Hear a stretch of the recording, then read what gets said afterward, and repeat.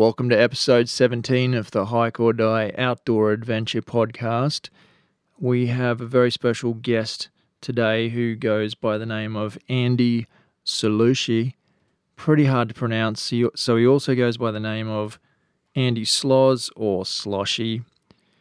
We've just got off the phone to him. It's an absolutely fantastic episode coming at you about all his adventures.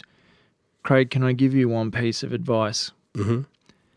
If you ever pick up your phone and it's Andy calling and he asks you to go on an adventure with him, you just hang up the phone. You don't even engage. You got it? Got it. Good. Music.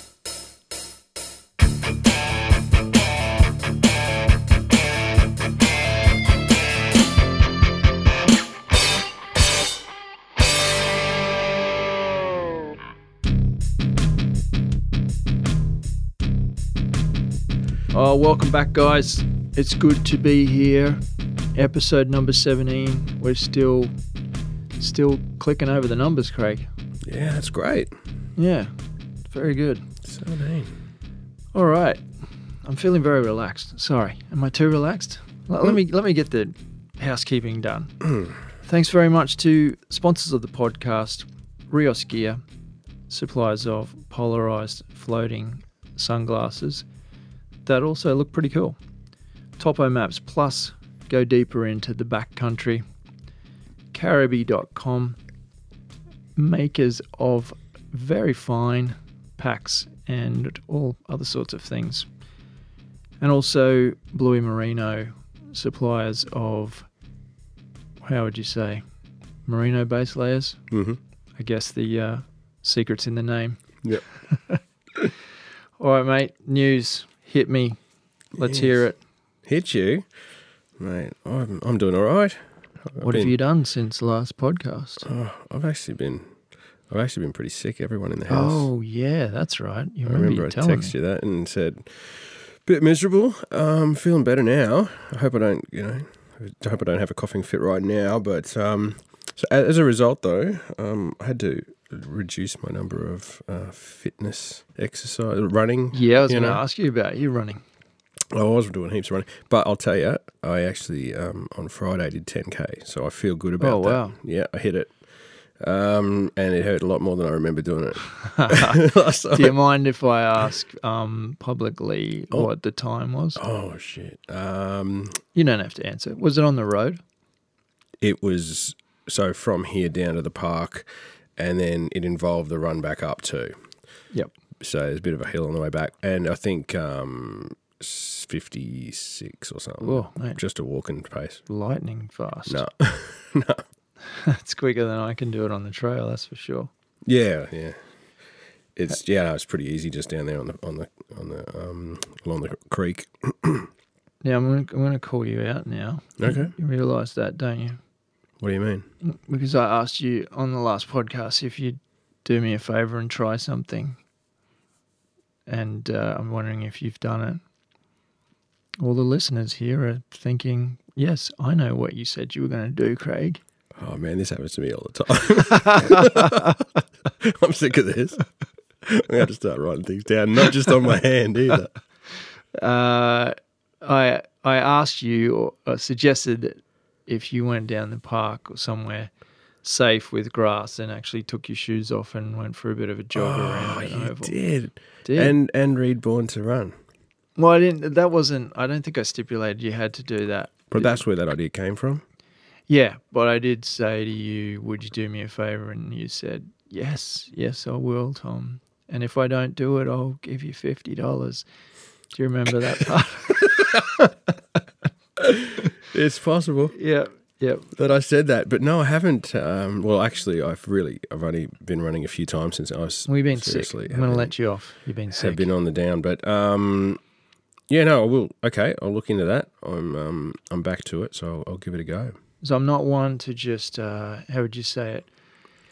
Suggest something that I'm not trying myself. I went for a big walk. I think it was 4Ks the other day along the trail that I normally run along. And when I got to the start of the trail, actually, I don't even think I'd did. I was going to say, I think I just got out of the car. I had a pair of thongs on. I better frame that. In Australia, we call flip-flops thongs. I think I've had to explain this before.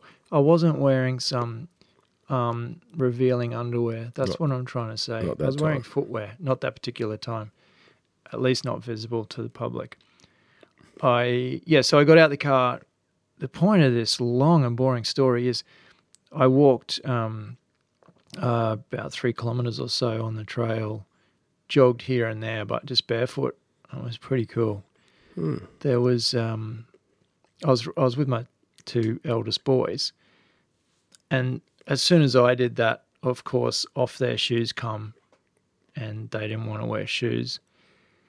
And it was about halfway through, my eldest boy said to me, "Wow, running with shoes is just so boring." I just thought that was awesome. He just loved it. Summed up everything. Oh, absolutely loved it. They kept talking about everything that I was kind of thinking. They were saying, "Oh, it's so good to feel the ground and the warm parts of the sand and the cold parts and all that sort of stuff." So, yeah, I'm going to start doing more of it. I think just connecting, taking that piece of rubber out from beneath the ground and yourself, and that's good. Yes, or similarly, I took the kids down to the creek and we walked around in the water, and you walk along the side of a creek so many times, but actually getting in with the kids up to your knees, and we had some little nets and they were catching stuff. Cool. And, yeah, it was great fun. Catching lunch. I think they really loved that, and that's all part of getting outdoors, eh? Yeah, absolutely, for sure. Getting dirty. I think shoes off, get dirty. Yeah, we tend to, as we get older, steer away from getting dirty and make sure you don't do this and don't dirty the clothes and shoes or whatever. But we really just become old grandmas, don't we? Mm-hmm. Because I haven't been wearing shoes as much, my blister, the great blister from the last hike we did. The almighty blister. Yeah, so it's gone really well.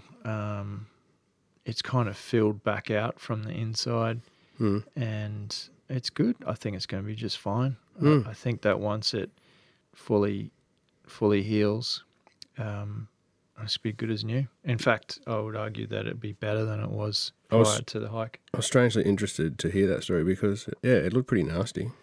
Yeah, it was full on. I mean, there was a big hole there, especially after I cut it all out. Yeah, geez. But I think it was the best thing I could have done. It's really good now. Oh, well, that's cool. I was I was wondering if that was just going to be like that forever then. Like it would have a... Down to the bone. Yeah, so it healed up. Yeah, well, it's on its way. I'd say 95% there. Good. There's just a few hard bits around the edge that I think will just eventually wear themselves off. Because I'm not going to mention that I've never had a blister. Because as soon as you do that... Mate, I did that once, and now I've had a blister. Can't believe it. Yeah. Yeah, still. I can honestly say I know the point at which I deserved to get that. I was too lazy. I changed the style of socks and was very, very lazy with tying up my boots. Only sort of tying them around the top of the ankle instead of spending the extra 2 minutes and cinching it in all the way up from the bottom. So my foot was just sliding around all day on that steep terrain, and yeah, you get what you reap what you sow. I had the kettlebells back out lately. That's been really good. Gearing up for this 55-kilometre hike, which is in 2 weekends' time. Yeah, it's getting close. And yeah, it's going to be weird hiking without a pack. Weird, but... Without a pack? Well, it's only going to be a day pack because we don't actually camp out. We do this massive loop, and then the next day we do a slightly shorter so you go home section in the afternoon? Well, not home. You go to some accommodation somewhere, out near the trail. Oh, So, cool. Yeah. But it's a 2-day thing, but you sort of got accommodation. Yeah, cool. That's right. Yeah, you go back to some kind of accommodation in between, which is included in the entry fee and everything. With so yeah, it's going to be interesting because that also means that you're kind of forced to hang out with the other team and other hikers, and it'll be interesting. I always enjoy sparking up a chat with people with similar interests, and obviously we're all there for the same reason, so that should be pretty cool. Yeah. I'm thinking of maybe sneaking my little GoPro along. I don't want to get too wrapped up in filming or taking photographs, but the GoPro 7 on the last couple of trips has just been so easy to use that I think I'm just going to take it in my pocket and just blast a few photos out and a bit of video here and there. Yeah, I think those guys would love that you do that, mate. Yeah, they'd probably like to have a few photos and stuff, and not just from an iPhone. Yeah, no, I was going to ask you if you were going to do a bit of footage for them because it's for a good cause. Yeah, not officially, but I just thought I'd grab it along the way, see how we go. Okay. I've also been shooting my bow again, getting back into the archery, and made a few adjustments to my bow, and I'm really bad again. Not really bad, just not where I used to be. So I kind of haven't really found that zen yet. So it's good. It's good to be back into it and flinging some arrows in the backyard. I will continue to do that if I've got time amongst throwing axes and other stuff. I'm a busy man. Busy man. The crazy warrior. That's awesome. Hey, I thought of, I think we briefly touched on this in a conversation a couple of weeks back, off air, that is. And I just love dropping stuff on you without telling you anything about what I'm doing, because it's just one of my simple pleasures in life to spring things on you in the podcast. Mm-hmm. It happens so much. It's like we've got this script and we pretend like it's just casual. No, it's quite the opposite. It's quite the opposite. Anyway, tell me what's happening next. Well, I was scrolling through, surfing the net, as they say, and I stumbled across a few new bits of gear, and I thought we did talk about dropping a gear segment in at some point. Okay. And I thought maybe it's not official, maybe it is official, but I thought that we could just do a bit of gear talk. Stuff you're looking at the moment. Look, it's not stuff that I'm probably not going to purchase it. I'd say probably not at all, but wow. The things could change. Does it qualify it? No, it does qualify, because if I had cash just sitting on the table and I had nowhere to spend it, I'd probably buy these things. Okay, well that makes sense. Yeah. Okay, it's been kind of like a wish list. Yeah. But the reason I want to talk about it is because I think that there's people, wanting suggestions, and a lot of people actually say you need to talk more about gear. Actually, I'd like to hear you talk about it, because I've taken your advice several times and it's been mostly good. Mostly good. Yeah, that's good. Thank you. I'll take that as a compliment. So okay. If you've been doing your research, let us know what you're thinking. I'll tell you some things I've just okay, very good. Gone to.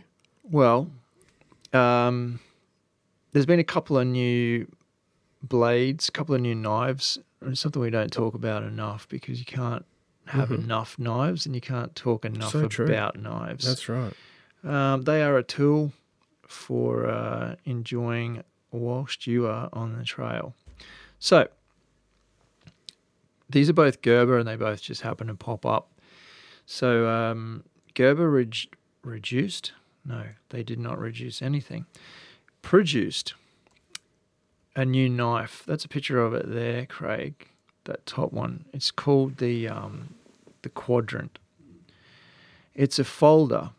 All right. And it has the appearance of like one of those sort of like a straight cut razor. It's kind of in that ballpark. It's got a beautiful bamboo handle.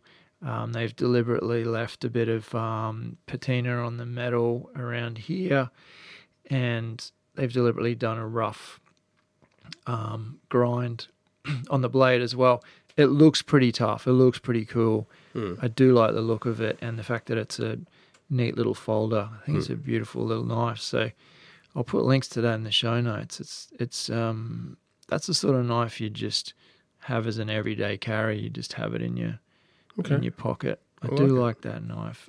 I think it might also come with a different color scales on the handle, but the bamboo just really appealed to me just because it's natural.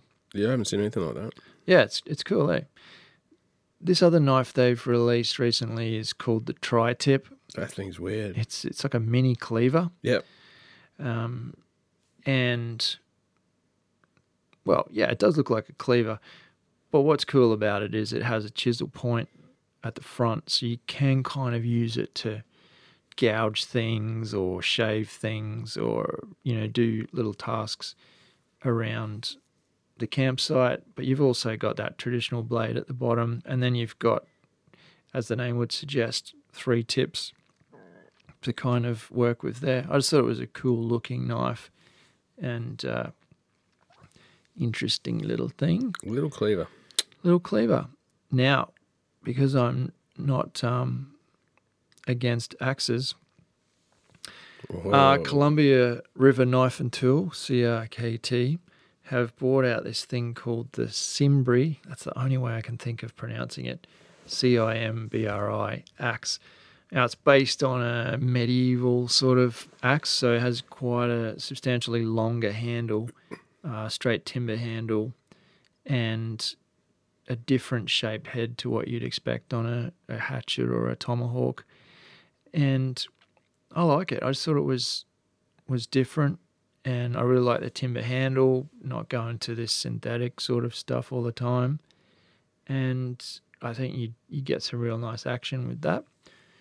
What's interesting is the handle's actually square, so it's not a round handle. Okay, the whole handle's pretty much square. Yeah, So if you look at it from the end, it's almost square with obviously rounded edges, so it doesn't hurt your hands and whatever. But it's full length, like how when you go and chop some wood. I'd say it's no. I wouldn't say it's that, but I'd say it's twice the length. That handle would be twice the length of a typical tomahawk, so you can really get that swing and the leverage, and do some. The way that blade is, you could even hold it up on the back there and even do some minor carving and, sharpening tent pegs or stakes or whatever with that in your hand. What I think they could have maybe, just if I want to be really critical, what they could have done is made the opening round and the handle round, so that if you were in the field and you somehow broke that handle, then you would have been able to lop a branch off a tree, carve it up a little bit with your knife, and then bang it back down into that head there. And I don't know. Maybe it would still work with a round branch. Maybe it would still work. Yeah, you probably could still, to be honest, shove it in. But I thought that was something different. It definitely looks different. Now, the last thing I'm going to mention is not a knife or an axe. It's a survival kit. Sorry, that's incorrect. It's a first aid kit. Okay. And it's made by vsslgear.com. And what is pretty cool about this stuff is it comes in a metal tube. You see that, Craig, in that image? Yep. So, and it has a cap on each end, and one end's got a compass. I'm not a real big fan of that. But the other end has a little LED light, and then it's jam-packed with all sorts of stuff. The reason I like it is it's like an aluminium pipe, really. It looks like a pipe bomb. And so it's indestructible, and because it's round, like a tube, I think you could slide it anywhere in your pack you liked, in a side pocket or whatever. or even have it up in the top of your pack. You could obviously add to that first aid kit or remove stuff as you see fit. And what's really cool, if you go and click on the link that I'm going to leave there, if you go to their main website, you can actually build your own canister. So you can start with nothing, and you can choose the color of the pipe, the tube, the metal tube. You can choose if you just want a standard cap. So if you don't like that compass, you just get a standard cap that screws on, one with a carabiner, a loop and whatnot. You can change out the base if you don't want the torch there. You could change that to a solid base. You basically mix and match, and then as you go through, you can add other things back in and obviously add your own things, and choose different colors. It was really cool. You just build your own kind of little kit. What I thought you would really like. The contents sort of interchangeable, or are they fixed? Yeah, no. The content. This is fixed if you just went and purchased the first aid kit. That's what you get. But if you want to build your own, I think you can add the first aid stuff to it. Contents can be... Yeah, I think so. Maybe. That's cool. But you'll really like one of them is a flask. You can build a flask, and it comes with a little collapsible shot glass. And you can, I thought you'd really like an alcohol flask. Yeah, alcohol flask. Well, I was going to say, does that hold water though? Would that hold water? My assumption is that it would. Well, put it this way: it's watertight, so it has It's waterproof. I think it's got O-rings in each. And it's lightweight. I like it. Yeah, it's cool. It's cool. It's bright red. This particular one we're looking at, the first aid one, comes bright red. You can't miss it. It's one of those things that you start the hike, you just hold that up and say, right, everyone, this is the first aid kit. I'm putting it in the side of my pack. That's where you go if you need it. So I thought that was a pretty cool piece of kit, the way they'd packaged that up. What do you got, my friend? You got something to add? I've just landed at home here my first pair of trekking poles. Oh, really? Yes, I've taken the plunge to work out how to use them properly. And, I broke mine ages ago. Yeah. And realised that I just didn't enjoy using them. Well, it's so funny that we've had this chat, and it's so funny that you introduced me to hiking poles. That's right, yeah. Way, way back. You let me borrow one for a couple of hours, just one, I think, and I thought, okay, this is interesting. I think I could get to know this, and then, once I got my own pair and learn how to use them properly, they're just epic. So I can't believe that it's coming full circle. Yeah, well, just since the last trip we did the main range, and I couldn't keep my footing in these new boots I was wearing. I didn't feel confident, and I just watched you guys get around with your poles, and I just thought, bugger it, it's about time I learn how to use them properly, because I realised that you can just drop them and use your hands, and they're still accessible, and it's just a technique that you have to learn. And I've never learnt that. I've never really achieved any sort of mastery of it. So I'm going to attempt to do that, and I got some good ones, I think. So yeah, that's good. These Mountain Designs, I just looked it up, a Tread Carbon trekking pole. Oh, you did end up getting the carbon ones? Yep. Oh, good job. Only because they're so light. They're only 350 grams or something. Oh, wow. That's incredible. It's next to nothing. Yeah, that's cool. Definitely something I'm even if they contemplating. And that's why I just, if I'm going to carry them and maybe not use them, I want them to be really light. Yeah, fair enough. I'm just going to put them on the pack. And yeah, I have. There's been a couple of times I haven't used it on a really well-graded track, but for the most part, I'll get them out. And I have been thinking to be honest, it's been years, about putting together a kind of a tutorial video on hiking poles and how to use them, because there's a few out there, and I've got my own opinions on ways to use them to get the most out of them after using them for years, and what to do and what not to do. So quick must have, apparently. Do you agree? Is those quick lock? What am I trying to say? Yeah, I would say not a twist, not a twist lock, but an actual clamp I'd say after years and years, I've now landed on a pair that has a clamp. Clamps, yeah. The accuracy you can get in adjusting them and the speed at which you can adjust them, it just doesn't even compare. Yeah, and particularly like if you've got to use them in a tent or something, just being able That's to exactly right. not have to twist something. Yeah, Sounds so I do like use a must. mine in the tarp tent notch, which comes with no upright poles. So you must take hiking poles with you, and to be able to reach your hand up inside the fly, undo that clip, push it up until it's nice and taut, and then just flick the clip back over with your thumb and let go. Job done. It was very different to when I used to have the twist Titan ones, and I'd have to get two hands up behind the fly and try and negotiate that. So yeah, good stuff, mate.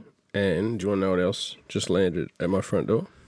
Oh my goodness, I'm talking about stuff that I wish I had, and you're talking about stuff that's turning up. What is it? Tell me. I just can't wait to use it again. It's the Optimus Crux Weekend. What? Yeah, Did you just get another one? I did. The same thing. Same thing. You know what? If there's ever a that's a TV commercial. What do you mean? What I'm saying is, if you used a piece of gear, Yeah, for years, how long have 7 you had years. that? 7 years. I don't know, something like that. And then, It started to wear out. It started to be difficult to open and close. yeah, mine's starting to do And that. the bottom is just a little bit perished. And it was on sale, and I bought it. Nice. Same, just my replaced point it. is, that's exactly right.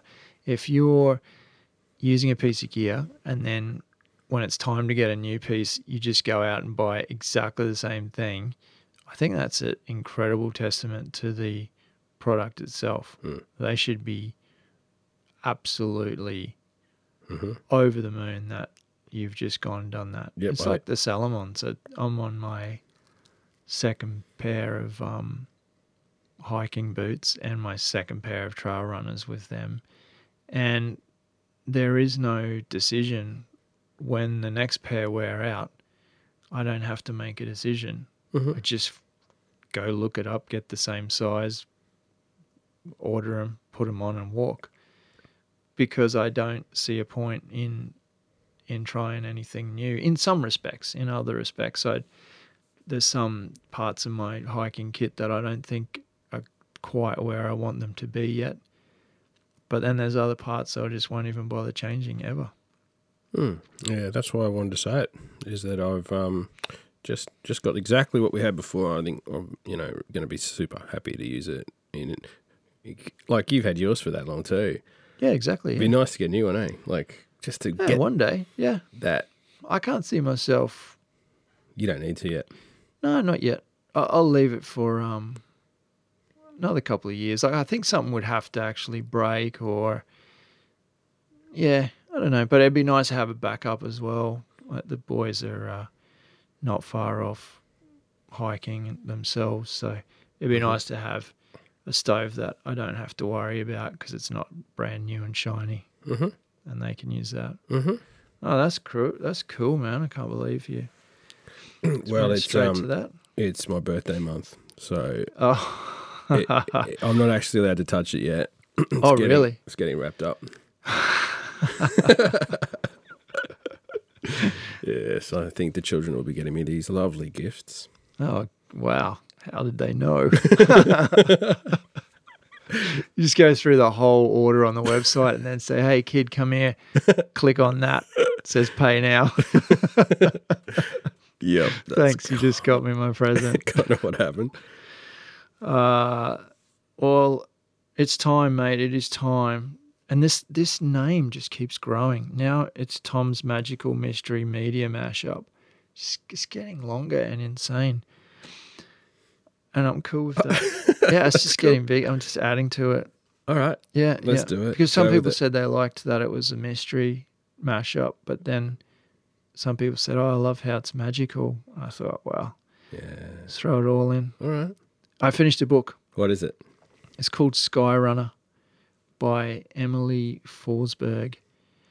She is a Swedish trail running champion and ski mountaineering champion, where they kind of do that cross-country skiing and run bits and carry their skis and then ski down and stuff. Now, that was a birthday present for me, actually. And I've told you about Kilian Jornet, I think would probably be how you pronounce his name. He's Spanish trail runner, 6 times Skyrunner World Series champion. Well, this is his partner, as in they've got a child together. And he's a absolutely phenomenal photographer and goes to these crazy peaks and takes amazing photos. So he's done the photography for her entire book, which makes it just visually compelling. Like even the cover, you can imagine there's this massive landscape and this ridgeline, and she's just skipping between rocks and midair, and you kind of think, wow, that just makes me want to read this book. Yeah, cool. But what's interesting about the book is it doesn't read like... as soon as I saw it, I thought, oh, here we go, it's a biography, or this is how I got into running or whatever. But it's really something quite different, which was pretty refreshing after, just reading so many biographies last year and this year. It's kind of, she has little chunks of, it's broken down into smaller segments, and there'll be a chunk about diet, but then there'll be all these recipes, really good recipes, and then there'll be some kind of inspirational parts, and then there'll be a bit of life advice, and then there'll be a bit of stories about how she got into certain things and how taking chances brought her, good fortune. And it's really interesting. She talks about training tips and yoga. It's almost like an encyclopedia, the way that it reads. It was very good. I enjoyed it. And I finished it on, I forgot to mention, I went to a friend of mine's cabin for 5 or 6 days in between podcasts, and I've been not had the time to read of late. And I woke up one morning and there was 3 other guys were in the cabin, and I slept in my rooftop tent, which, by the way, was absolutely epic. Yeah. Oh, mate, I cannot tell you how good it was. It was so good, man. Like Josh kept telling me, oh, you're going to love it. You're going to love it. Like, it came with my car. So I didn't specifically buy it. So it just sat on my car. And I thought, oh, I've got to get that thing off sometime. And after talking to him, I thought, oh, I'll use it down at the cabin and I'll sleep in it just to kind of have a bit of my own space. And first night I was sold, absolutely sold. The comfort level is phenomenal. Awesome. Easy to set up and all that sort of stuff. So easy. I think I timed it and it took me 13 minutes to get it all done and dusted with my sleeping bag in there and everything. So, awesome. But getting back to my point, there was one particular morning I woke up. It was beautiful and warm, and the sun was coming down on the rooftop tent. And what I did was open the front door of the rooftop tent, which faces the bonnet, if you can imagine that. But because I'm up on the roof racks, I basically just flipped it back and had this view of this whole kind of canyon and all these mountains in the background. And I just sat there on the mattress with my feet out in the sun on top of the roof of my car and finished this book. I think I read half of the book in 2 hours, just sitting on the roof of my car by myself. Unreal. So yeah, it was the most peaceful 2 hours I've spent in many, many months. I can tell you that. Sweet. Yeah, good times, good book. Links in the show notes. Oh, Craig's Died. having a cough over there. I'll continue on. Yeah, sorry. That's all right, mate. Do a couple of shout outs, hey? Yep. Jammy, I don't know, is it Jamie or Jammy Adventures? Oh, I'm sorry. I don't know. It's hard with Instagram. People have funny names and I don't know how I'm meant to pronounce them.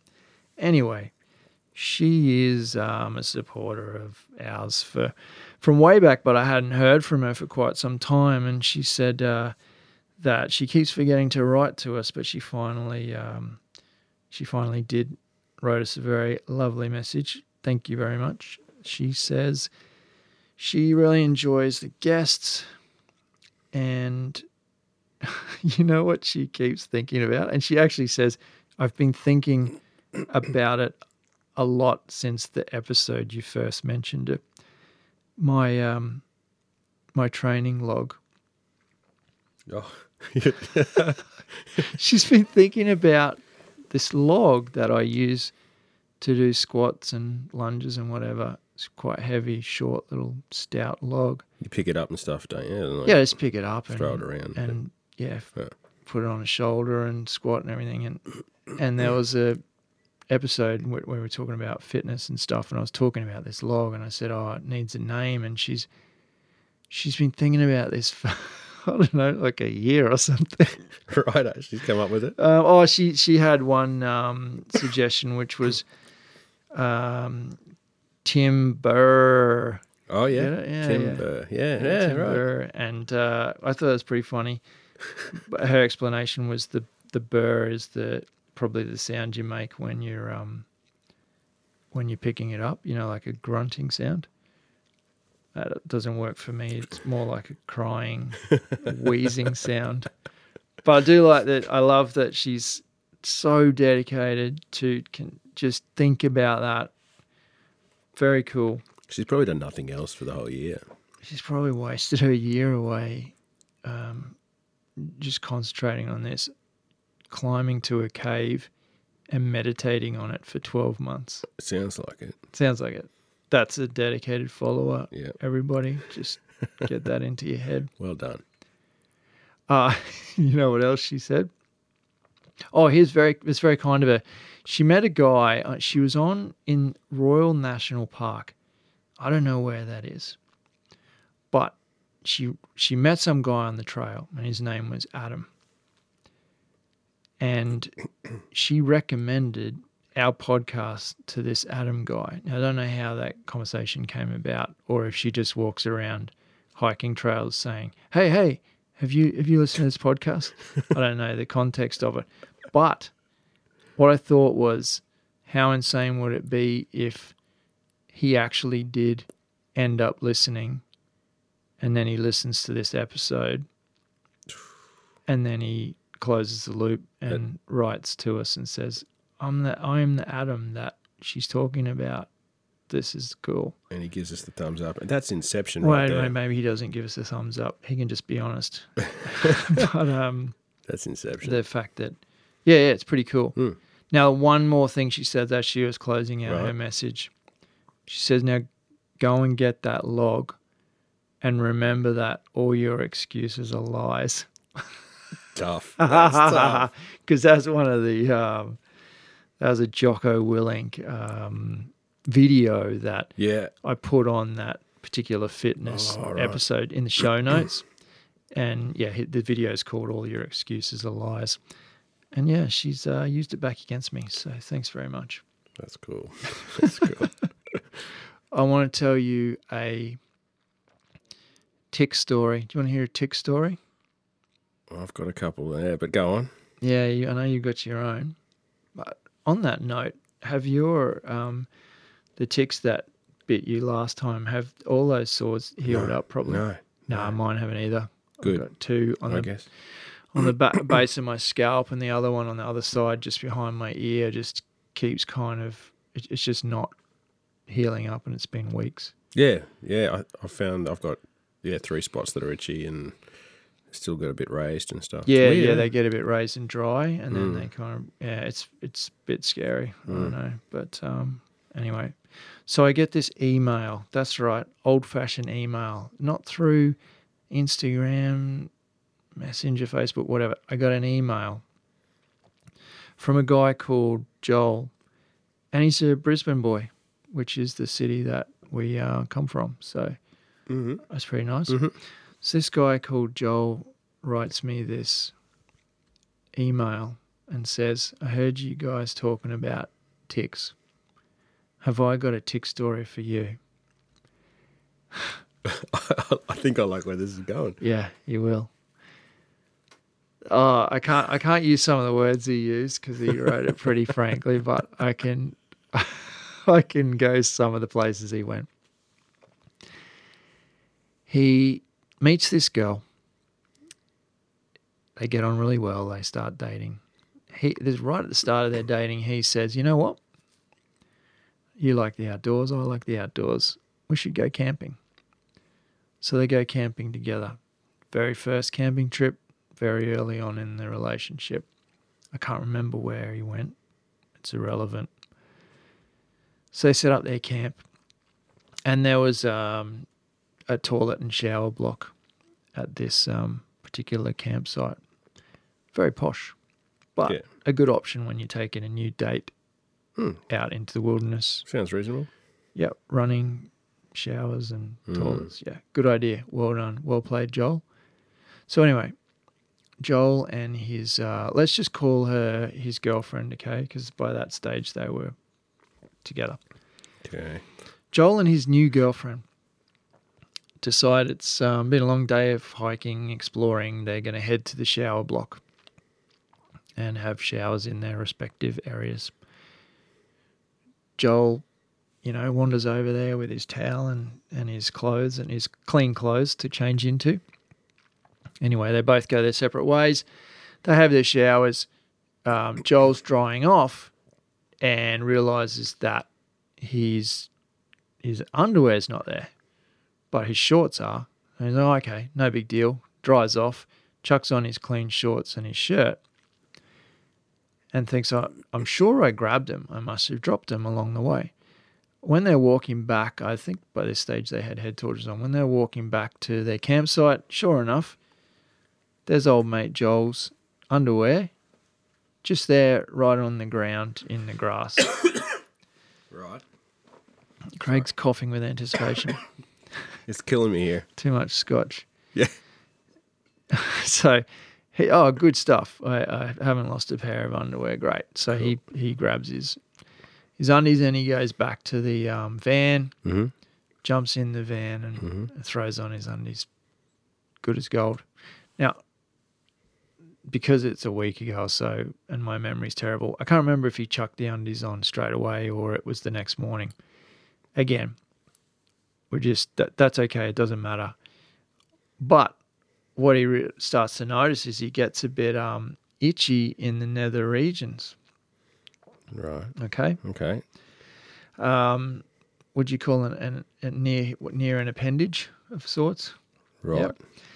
And I asked him, by the way, I mean, I've said this to you before. I ask people before I tell their stories. So, because remember that time I said, these poor people spill their hearts out to me and then I just blurt it out across the world and tell their most intimate story. Yeah, Tom tells all. Yeah. So I've told you a few stories, mate. There is no clearance, okay? Yeah, I know there's a couple in particular. Yeah, that's all good. I'm going to make my own podcast and talk about. Anyway, this guy said Joel said you can. Joel said I can. You can. Have his permission. Okay.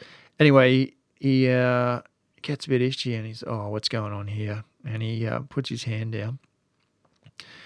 And what do you know? That he feels a big tick. And he says, right, this is not good. This got to come off. So he goes up to the new girlfriend and, basically just drops his pants and, as he put it, put the handbrake on, so lifted up the junk and said, is there something there? And he said the look on her... Okay, go on. He said the look on her face was just... he said she was mortified, absolutely mortified. This new girlfriend's he's just revealing all, shoving it in her face, saying, "Get this, there's something on me."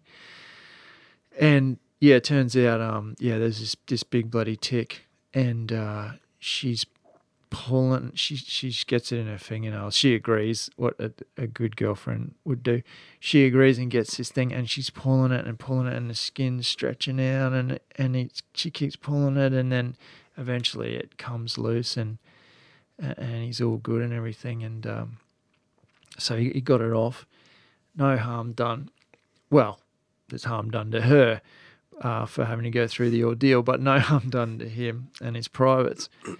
But later on, I can't remember, I don't know if it was on that trip or the next day or later on in their relationship, she said, I don't know how to put this, when he said, he started pulling down his pants and said, I got a tick or something, you got to have a look. She was more concerned that it was on his butt, that she thought he was going to turn around and go, there's some tick up my backside. Oh, yeah, that would not be fun. It would not be fun. And then he goes on to say, just for the record, we are still together today. Yeah, still together today. That's the most unbelievable part. All good. Yeah, all good. And we still go camping and take time in the outdoors together. Oh, that's great. It's good. A happy ending. It's like a love story. It was like a love story. It had everything that a love story would have. You'd get someone like Hugh Grant to play Joel. Yeah. In the screenplay. Yeah. Yeah. I can see it. And then maybe Jennifer Aniston to play his girlfriend. Mm-hmm. And they go hiking to Yosemite National Park or something, and all these things happen. And I just want to know, what other sort of emails do you get? Oh yeah, these are the ones I can only talk about. Your inbox is scary, man. Yeah, it is. No, on a daily basis. So I click on things and oh wow, that's interesting. I won't be telling that story on the podcast. Thanks, Joel. Thanks for the laugh, mate. I also told that story around the campfire 2 weekends ago with my friends at the cabin, and they were in stitches, and I gave them the full version of it. Joel doesn't know, does he, that you're telling people? No, he knows. He does. Gives me permission. Joel knows. He said, tell everyone. He said, I don't care if you tell them my surname. And I said, yeah, first name's fine. No, just kidding. That's good. Hilda, the young fella from Iceland. Yeah, who started hiking. Yeah, started hiking. Yeah. He was on your matchmaking Yeah, service? that's right. So the funny thing was, he said he liked he loved the cave episode. Yep. Thought it was really cool. Oh, right, good. Because he tried to stay in a cave one time over there, and it was sort of soaking wet. So, but he didn't mention anything about having available girls get in touch with him. So I don't know. He just didn't mention it at all. I don't know. I didn't want to ask. May not have worked. Don't think it worked. May not have worked. Put the call out again. Don't give up. Yeah. What have we got here? Last but not least, hiking for HHH. No, this is not the last. Anyway, we've got another binge listener. Listens to us while driving to work. I'm not sure I'd recommend binge listening to our podcast. I'm not sure I'd recommend it on the way to work. Imagine starting your day listening to this. Oh, could fall asleep. Put it this way, your day can only get better. Yeah. Good. Thank you. Anyway, thank you. Thanks for liking this weirdness. All right. Roots to Grow. This is a 22-year-old girl who is getting ready to solo hike in Colorado. She has solo hiked in New Zealand, I believe. She asked us if we could please get onto the solo hiking podcast episode prior to her leaving on her trip in a couple of weeks. And I wrote back and I said, I'm sorry, but to be honest, we're not ready to delve into that dark chasm at this point in time. But we have a guest on the podcast this week who does a lot of solo hiking. A lot. And when you hear about this guy's adventures and the way he approaches, being in the wilderness and the close calls he's had and preparation and everything, I mean, it's just a perfect segue into introducing him, actually.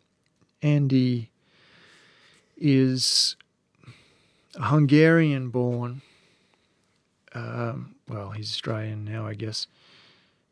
He's got a love for the outdoors, but he's got a specific love for Tasmania now, a little island off the coast of Australia. And when you're talking to him, he's just exploding with enthusiasm and just knowledge. Yep. It's incredible. It was such a fun chat. It was just great being able to talk on that level with someone. You can tell he thinks about every aspect of being in the wilderness and appreciates every second he's out there, whether it's sunny or raining. This is a guy that his first solo hike was 3 days. His second solo hike was 74 days. His third solo hike was 84 days. So he really kind of transitioned up, didn't he, from 3 to 74. He's hiked across Victoria. It's a state in the lower part of Australia. And he's hiked, what did they call that section he hiked in? It had a specific name. I'd say he hiked the Australian Alps walking track. That was 74 days. And then he did what they call the Skyline Traverse, which was 84 days. It's from the southernmost to the northernmost peaks of Tasmania, following the highest ridges pretty much the whole time. And in between those two adventures, he found time to also put together a ragtag bunch of guys and girls to hike to Federation Peak, which is a really brutal peak in the middle of Tasmania. When I say in the middle, I don't mean if you look at a map, I just mean in the middle of nowhere in Tasmania. And took a couple of really good climbers with him to attempt to climb up this thing called the Blade or Blade Ridge. Again, an absolutely spectacular piece of terra firma. It is just incredible. And Andy tells it a lot better than I do. So, Craig, unless you've got anything to add, mate. No, it was like having a D&M with him, and he explains his outlook, his like how it affects him and his approach to the wilderness so well.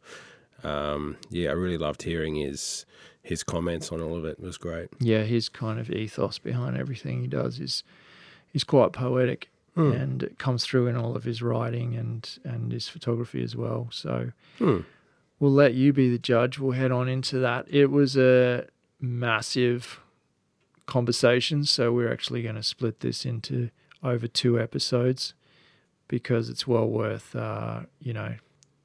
focusing and listening to everything he has to say. Thank you, guys. Enjoy. Hello. Hey, mate. How you doing? Oh, I'm traveling all right. How are you? Pretty good, mate. What are you up to? Oh, mate, I just made myself a cup of tea. I had an afternoon nap today. I'm having a great time today. Well, I'm glad you got a nap in, mate, because it's probably going to be a long night. Well, it sounds like you guys are gearing up for an overnighter or something like that. You've got a studio or something like that. Yeah, Where are you guys at? we're in the studio. It's nice and warm. We've got coffee and salt and vinegar chips. Yeah. Essentials for overnighters. Crunchy. Mate, first things first, Andy. Can you teach us how to pronounce your surname? Oh, it's going to take a little while. Well, no, it's easy. It's only 3 sounds. It's Sulushi. Sulushi. Sulushi. Sulushi.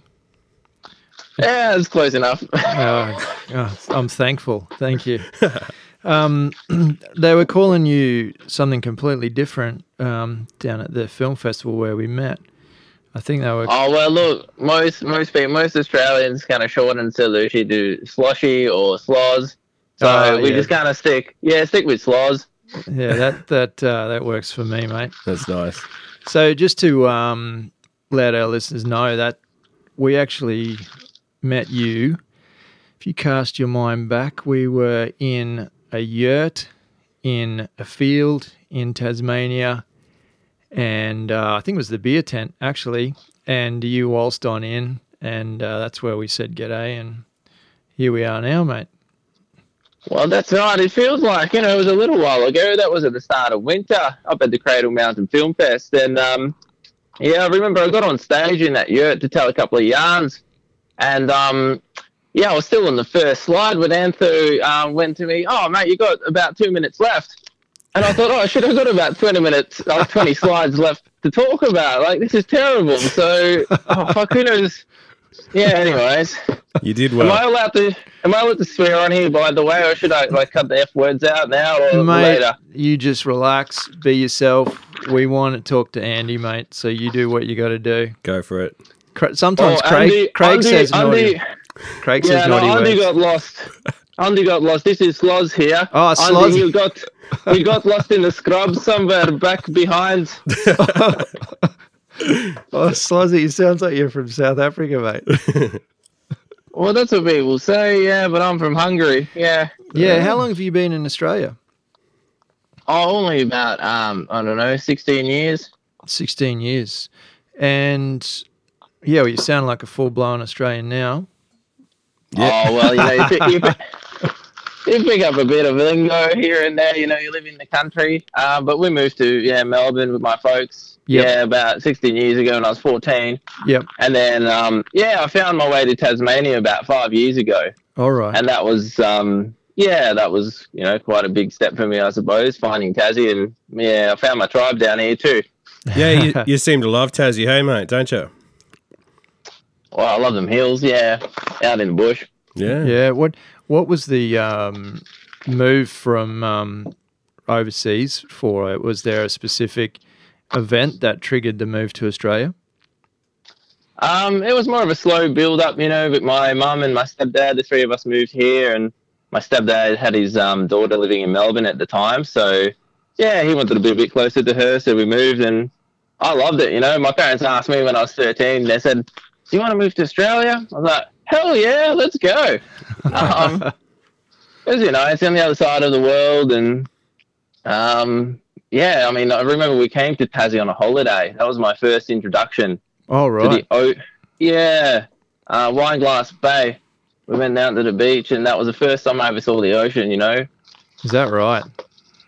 So then I thought, 2 years later, my parents said, "You want to move to Australia?" I was like, "Oh, yeah, sure, no worries. Let's go." Oh, that's fantastic. And is there a big kind of a outdoor sort of pastime over in Hungary as well? Growing up as a kid, we used to ride on mountain bikes everywhere. Okay. But I reckon, kids do that here as well. But back there, the country's pretty flat. And, it's all agricultural land. There's no wilderness left pretty much anywhere in Europe now. All right. So then, what you find in Tassie in the hills here is places that you feel like no one's been before. I mean, obviously people have been through all there for thousands of years now, but when you're out there, you feel very alone, and that's a very different kind of experience to anything you can experience on the European continent now.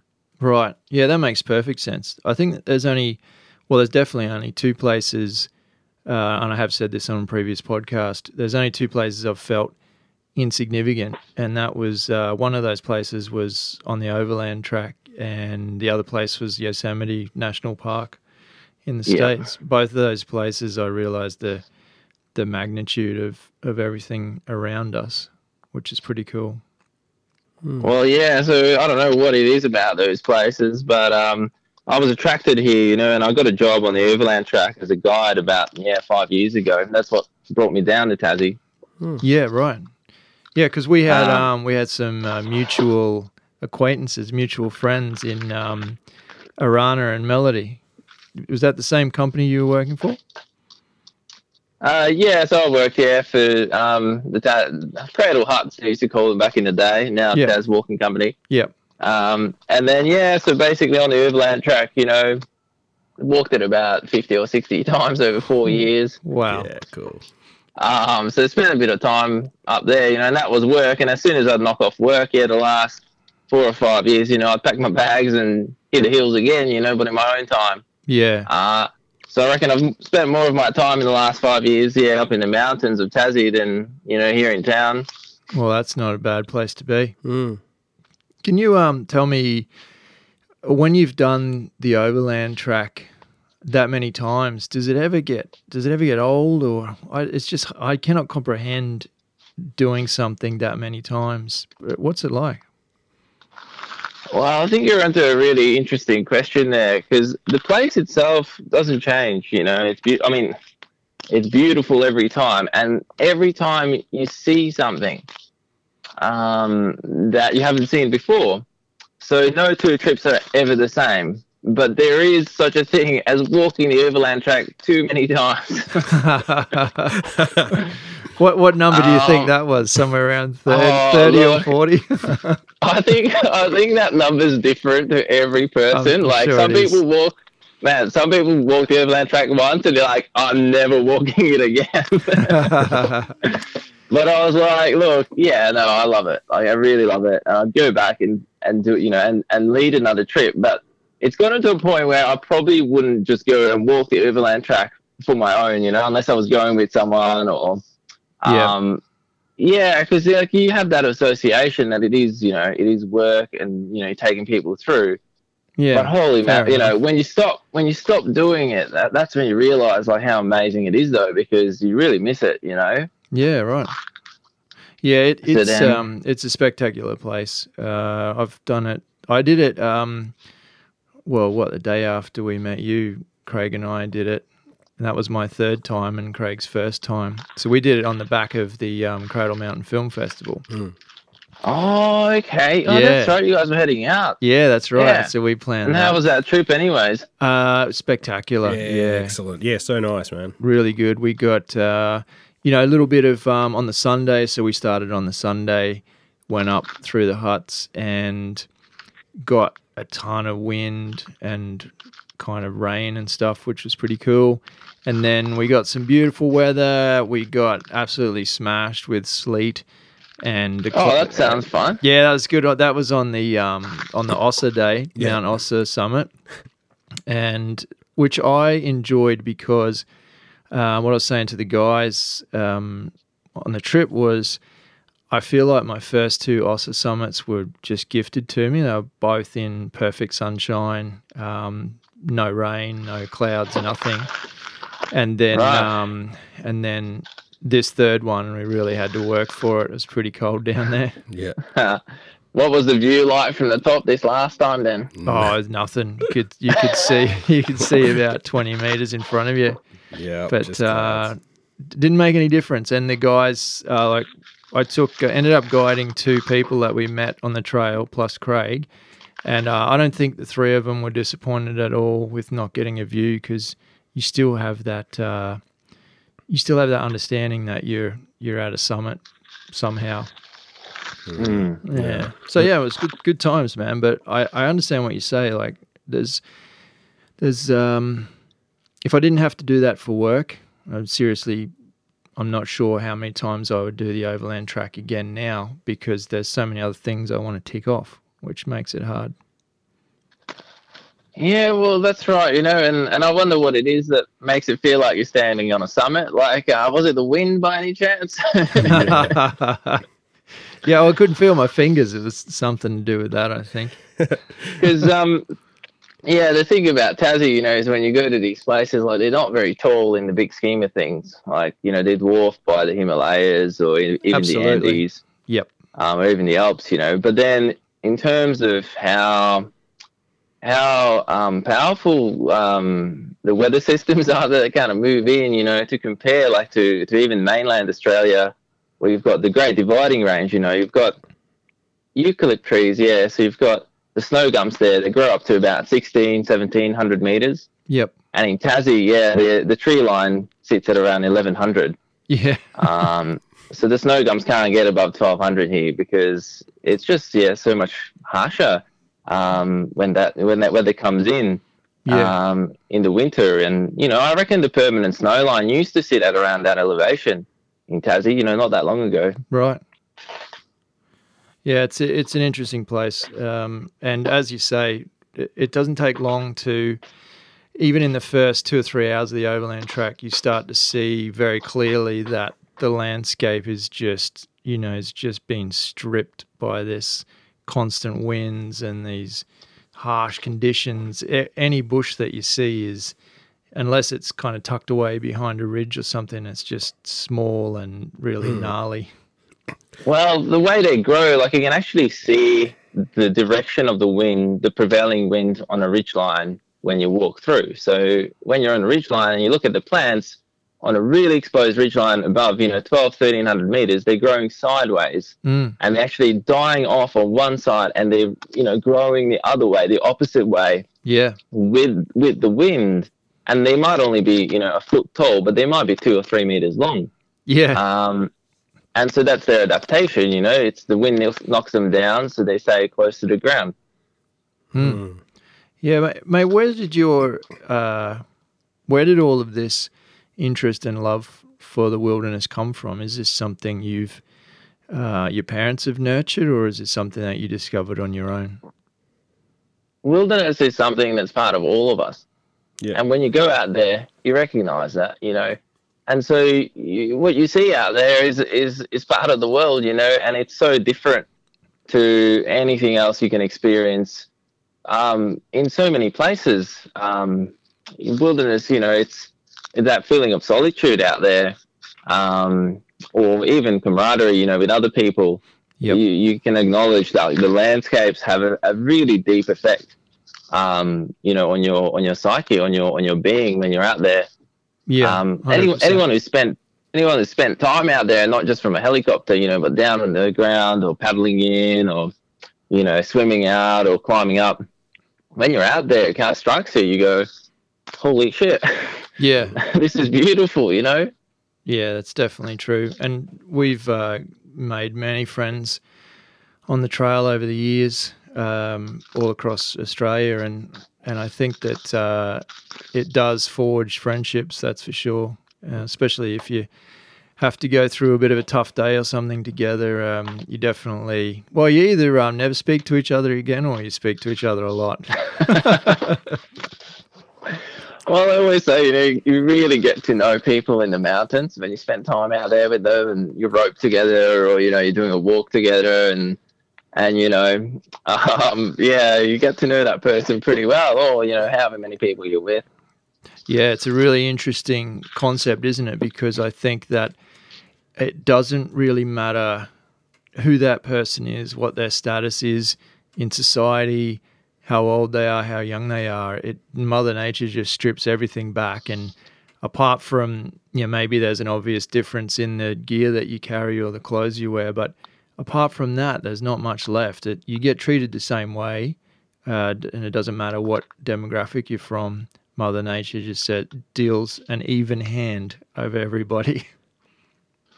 Well, yeah, it's not always a fair hand, though, like when you're up in the mountains. Fuck. A lot of the times it's not fair. Hey, Andy, we're definitely going to dig into some of your adventures, mate, because we're really excited to talk to you about them. But did you start adventuring when you were just a kid, or did you do any adventures? When was some of your first, or what was one of your first early adventures that you did? Oh, mate, the first adventure I had was when I was 5 years old, and I said to my brother, who's about, he's 7 years older than me. I might have been 6, actually, anyways. And I said to him, hey, mate, see that cliff over there that's covered in snow? Yeah, we should go climb that. It was the middle of winter in Hungary, and my brother doesn't really like talking about this, but anyways. Still doesn't like it? No, he doesn't really like talking about this, but anyways. And then, we went up, and we got about 5 meters up this, nearly vertical cliff. About halfway up, and my brother slipped, and he was holding me up, basically, so we both fell. I got a pretty good knock on the head, which a lot of my friends say explains a lot. Yeah, it's all starting to make sense now. Yeah, that's for sure. Yeah, so they all kind of fell into place, or you got knocked out of place when I was about 6. But I got a scar on the top of my head from that, so I'd say that probably marked my first adventure, which said to my mum, this kid's going to give you a lot of grief. Yeah. Oh, look out. What's your mum's reaction now to these things that you're putting yourself through and therefore her through? Well, look, I mean, she just wants to know I'm okay on a daily basis if I'm on a trip. So I used to, I usually send her, messages from a spot messenger. Yep. And just say, hey, Mum, I haven't died yet. Yep. And then she goes, oh, okay, he's still alive. Sweet. That's pretty much our agreement. So, if I go on a trip, then I let her know how long I'm going to be gone for and when I can check in. Because sometimes, she knows that I can't check in, and that's fine, as long as she knows that I'm not able to check in, because otherwise she might be like, oh, why hasn't he called? But, it's one of those things, when you go on these trips, it's you enter a new realm, and you don't really know or understand the rules of the things that you're going to find there. So sometimes... you take risks out there for sure. So you never know. Calculated though, I hope. Well, maybe not in your case. Well, it's one of those things like how many mountaineers die every year, because they know what the risks are. Absolutely. And most of the time how to recognize them. But sometimes, there's an avalanche, or sometimes there's a rock fall, and sometimes, there's a swollen river or something like that. Yeah, you got to get across. It's so simple. You never know. It's so simple to end up. And I think for me, well, at least in our experiences, it's usually a series of smaller bad decisions that put us into a predicament, that we have to dig ourselves out of.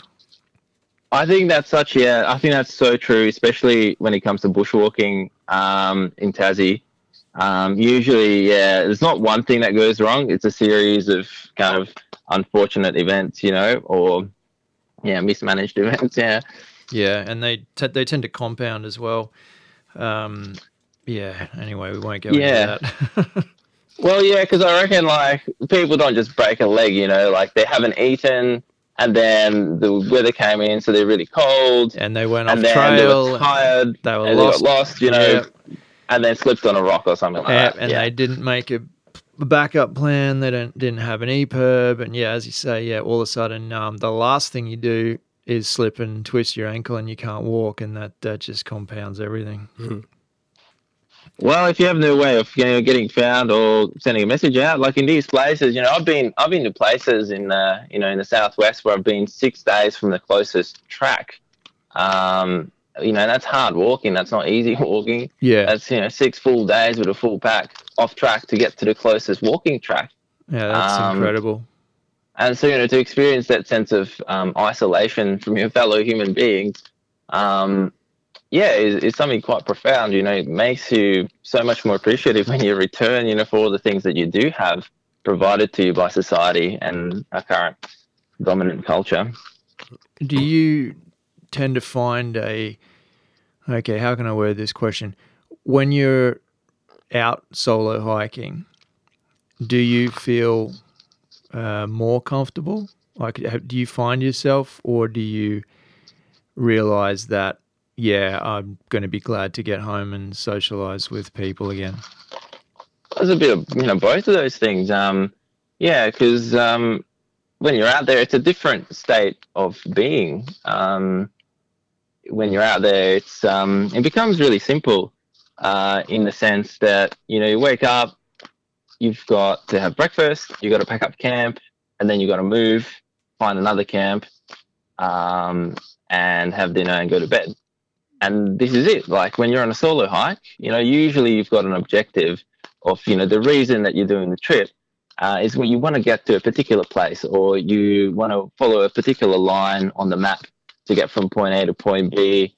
And so, in that sense, you've got an objective because you've only got so much food. There's no way to top up your food once you're out there. So then, it kind of becomes almost, like you got to move every day. But then to be able to take it all in, as you're going along, like that's the key beat that often a lot of people miss is so many people are peak baggers these days, they're ticking things off a list. Yeah. And it's point A to point B. And you don't really take anything else in except the fact that, I got to the top. Yeah, it was great. What's the next one? Yeah. It's more about, for me, it's about getting to know the landscape. So, I pick a particular route because I want to see the country that's out there. So when I'm doing my solo trips, I always leave time to have a cup of tea if, I feel like, this is a good rock to sit down on and ponder for half an hour, Yeah. Hey, Andy, when you're out there on your own, do you sometimes find it difficult to sort of make decisions because you've got no one to bounce these things off? Do you encounter any times where you've got to kind of look hard into yourself to make decisions? Well, that's right, because when you're on your own, there's no one to bounce off. So any decision that you make, I guess there's no one who's going to turn to you and say, hey, have you really thought about that? So if you make a bad decision, you usually get to bear it full on, on yourself. Yeah, and there's nobody else to blame. No, I was going to say that. Bit, Yeah, that's right, because then you've got to own up to it, and that's a lot harder than blaming someone else. Yeah. Yeah, I know that I've definitely struggled with that in the past. And I remember my very first solo trip, the very first afternoon of the very first day, I realised straight away that making decisions, even simple decisions of where to put the tent, became these massive things that I was overthinking. And just because I couldn't turn to someone like Craig and say, hey, mate, do you reckon we should put the tent there or there? And he'd go, yeah, probably over here. Okay, good, we're done. That decision took me 5 to 10 minutes, it was ridiculous. Yeah, well, I was just glad to ask you, mate, because I see you have spent so much time on your own in the wild, and yeah, I really respect that, and I'm sure there's skills that you've learned along the way, and we possibly take that for granted looking at it through your eyes. But yeah, I'm sure you've built a very high level of abilities just to be alone and to just be happy and content with that, and it probably doesn't stress you much at all. Yeah, look, the solitude is something that I look forward to on a trip. And it kind of defines the trip as in, if you go with other people, it's a totally different trip. You could do the same, route of the walk or, go to the same place and just totally have a different experience. Because when you're with a group, you're focused on your fellow people, which is normal, I suppose. Yeah, if there's other people around, you focus on them. Hey, can we put our listeners in the picture? What's the longest sort of solo sort of trip you've done on your own? 84 days. Yeah, I think that's important to mention that, because we talk about solo hiking a lot on this podcast and we get a lot of questions about it. In fact, I had a message only 2 or 3 days ago from a girl saying, can you do something about solo hiking before she goes on her trip in a month? And I said, well, we're not going to do a dedicated podcast at this point in time, but we've got a guest on who's a bit of an expert. Yeah. And for us, my longest solo hike was seven or 8 days or something. Well, that's decent length, yeah. Yeah, it's decent, but I think that it's easy to see the finish line. once you get past 2, 3, 4 days, all of a sudden, you're getting invigorated and starting to enjoy the end almost. And I think I really can't put into perspective what it's like to do 84 days and how you break that down into smaller chunks. Well, that's right. I mean, this is, the popularity of long distance hiking is that I think it takes 3 weeks to settle into a trip. So, I think a trip of 3 months is the perfect length, at least for me, because it gives you that sense of a journey, and it allows you to process things that you don't have time to process in your, busy everyday, day-to-day life, because you're constantly being faced by those micro decisions. But when you go on a longer trip, you leave all of that stuff behind because it's totally not relevant. It's not required where you are. And so you can just focus on very simple things like just taking in what's around you and, noticing the little details of the landscape that you're traveling through. But, my first solo hike was 3 days long, and this was back in Victoria. And I remember being really scared by a possum that came to the campsite because I was like, oh, what's that thing? It's moving in the bushes and it's dark. Like, what is it?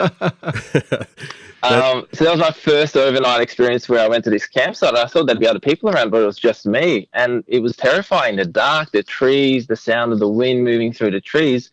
And I always say now that, the greatest fear is the fear of the unknown. Yeah.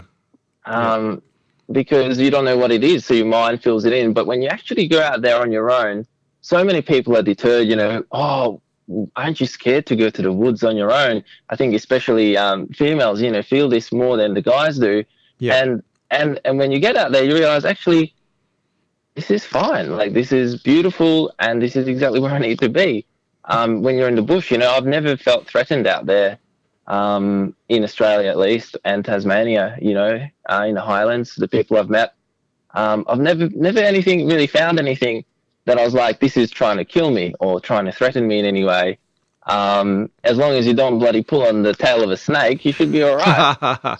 but even then, I'm not recommending you pull on the tail of a snake. But what my point is, even if you have an encounter with a snake, and I know you did on one of your walks with a friend, and we've certainly been run into a few of them, big and small. But even then, it's how would you say it? It's not calculated, but you understand that danger is there. Like when you see the snake, it's a snake, and you understand the well, if you're paying attention, yeah. Well, if you're trying to take a selfie and you're stepping backwards and you step on a snake that way, well, then you deserve it anyways. Is that what happened? I didn't hear this story. No, he wasn't. No, he wasn't doing that. No, that's not what I was doing. No. You were just wandering down a trail. Well, that was a classic one. Actually, I'll tell that one because that's a good one. Because that was my first big trip. That was 4 years ago now. Was that Victorian Australian Alps walking track? That's the one, yeah, that takes you from the old gold mining town of Valhalla all the way to Canberra through, Australia's snow country, up the Great Dividing Range. Yeah, it's about 650 k's. So wow. And you did that in 74 days, is that right? I was probably the slowest person ever to walk the AAWT. That's my claim to fame. Yeah, I think that's you should get a badge for that, man. I think you probably, as you say, you probably extracted more out of the experience than just trying to get from A to B each day. Well, with the Australian Alps, before that, my longest trip was 3 days long on my own. Wow. And that was 74 days. So I thought, well, that sounds about right. Let's go. Hang on, I want to hear this snake story. Come on. Yeah, sorry. Go back to the snake story. Anyways, day one of the Australian Alps Traverse. Yeah, I've got this 40-kilo pack on. Yeah, because I thought that's all the stuff I needed to take. And I'm not moving particularly fast, but anyways, I'm chatting to my mate who's coming along with me for the first day, and then he'll hike out the next day. And as we're chatting along, we're following the Thompson River Valley from Valhalla, and it's quite a steep kind of slope, and there's a road cut into it, contouring along the river. And we're walking on this, so there's a big drop off on one side and quite a vertical kind of escarpment on the other side. So we're just on this, track, and I look up and there's a big snake coming at me about I don't know, it was pretty close to me. I don't know how close it was. But, I said a couple of days before that to my mum, I was like, oh, don't worry, Mum. There's no snakes out there. It'll be the first day of spring. It's still cold up in the mountains. So then, and then I was like, holy shit, that's a big snake. So then I turned around and I went, go, go, go. And by the time I turned around with my pack, my mate Jolie, he was scooting down the track. Yeah, he was already away. And then that was the only time that a snake came after me. So I started running from it with a pack on, and it came after me. And I was like, holy shit, I had to rise up one of my hiking poles. I was going to whack down on it. But then, he went away, slid away, made an escape. But, what I did is I pinned the snake up against that wall so it couldn't escape through any other means except through me. So that's why it came towards me. It wasn't really trying to get me or anything, but it freaked me out. And that was day one. So I thought, wow, what does that mean?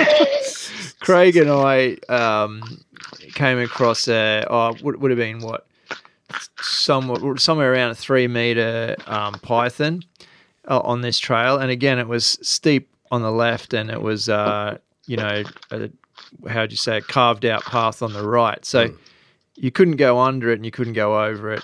And I said to Craig, you just walk right over the edge and just walk calmly and just walk straight past it. It'll be fine. As he got past it, it just took a massive swipe at him.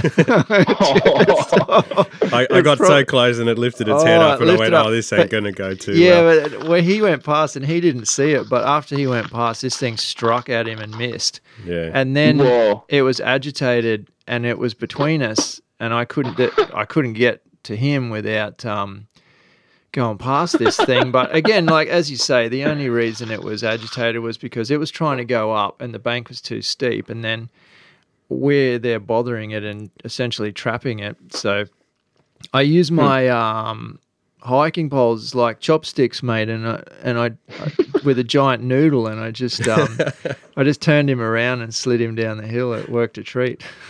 Oh, well done. That sounds pretty epic. It was heavy, though. It was bending. I remember Craig tried to move it with a stick, and the stick snapped. Yeah. A python? Yeah, I've never seen a python, out in the bush. That's fucking cool. Oh, wow, man. I'm going to send you a link to this python I came across up in Queensland. I was on a solo hike, and I was standing on this ledge, which would be, say the size of a small bedroom. And I've climbed down onto this ledge, walked out to the edge of the ledge to take some photographs of the valley below. It was quite a drop off from the edge of that ledge. And I've taken 2 steps back, and I've got my camera down sort of around my waist, and I was reviewing the photos that I'd just taken, looking at the back of the camera. And then for some reason, my eyes focused on the ground about a meter in front of me, and there was this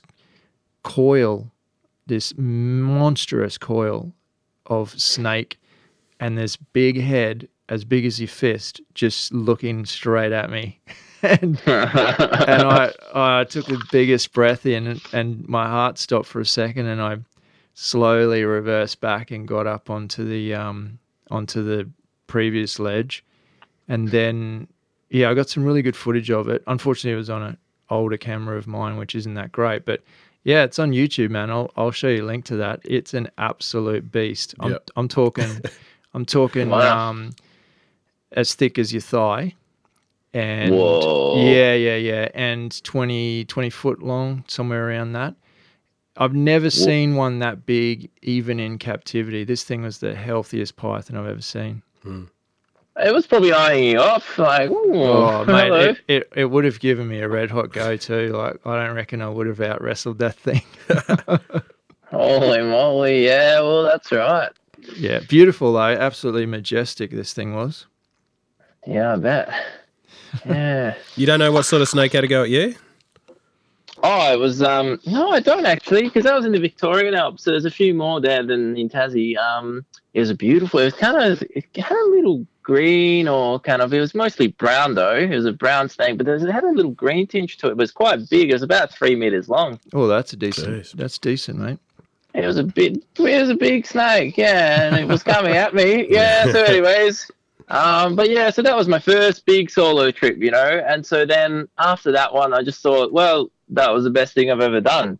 Cool. In terms of what I got out of it and what I experienced and what I was going to take away from it. And I thought, well, I'm going to continue this process, you know, of planning a trip, doing the trip, and then kind of absorbing the lessons that you learn, which for the Australian Alps, that was a 2-year process. And then my next project, which is, you know, the Tassie Traverse of last year, but that was a 4-year project. Wow.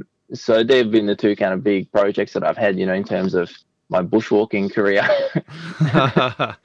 Something that I picked up in your blog, I was reading through all of the sections of that that first hike, and now I'm not sure if it was you. I'm pretty sure that a little birdie at the film festival was telling us some stories about you. And Oh, yeah? A yeah, little birdie. yeah, a little birdie, yeah. And I'm just touch on this comment that you made in your blog. Was basically you said, just as Jimmy got ready for bed, I strapped on my boots. So I was reading, and I had to go back and reread this, because I thought, no, hang on. He's just said that they've got to this hut and there's a storm outside and they're sitting in the hut and it's getting late and it's pitch black outside. And then I read it again and again, and I thought, no, hang on, this crazy bugger is. So then, because you said after that I couldn't resist going out in the storm. It wasn't a real storm. It was a bit windy. It was one of those like spring kind of snow showers that came in. And yeah, like the hut was still in the cloud. Like it was bloody cold. And I was just like, we were at McAllister Springs. Yeah. Have you guys been there at all? No, unfortunately. No. Oh, okay. So that's in the Victorian Alps. Jimmy came along with me for a week, as we traversed the Crosscut Saw, and that's spectacular. That's some of the grousest country in Victoria. And you're deep into the heart of the Victorian Alps, so it's really remote country there. And we were trekking up this big hill, and we just watched as this storm came in. And we literally found a bottle of beer on the way to the hut, like 200 meters from the hut. We found a bottle of beer. Oh yeah, I read about that. That was awesome. And it was still good. You know, someone just dropped it on the way out. And we got to this hut and we got a fire going, and the storm came in, and we had this fire roaring in there in this old stone hut. It's high up on the ridge, you know, and this storm, shook the hut. But then, over dinner, it kind of blew over, and we were inside the hut having dinner. We had, we had a little smoke and whatever. And I was like, all right, I'm going to go out and check out what it's like on the summit. And Jimmy thought I was joking because, like he was knackered and he was going to bed. And I was like, mate, that's all right. I'll be back in a couple of hours. You sleep tight. I'll take the EPIRB with me, so don't worry. And then I went out and it was pitch black. And I will never forget the sensation that when I stood on the top of Mount Howard that night in the pitch black, it was so fucking cold. I couldn't believe it. I remember just standing there. I can believe it. Yeah. Well, I was standing there facing the wind, and the wind was just, freezing up my nose. And I thought, all right, I've seen enough. I'm going to go back to the hut now. You see, the reason I brought that up is that, am I allowed to talk about your some of the adventures, some of your side trails you do when you're guiding people, or is that taboo? Oh, look, I mean, that story has been getting around for a little while now. And look, I think I just prefer the name of the person I was with is not mentioned. Because he's still a guide, and I'm not a guide anymore, but I might still be a guide one day. Well, that's why I politely asked. But politely, I think that experience has made us much better guides than we were before. Yeah.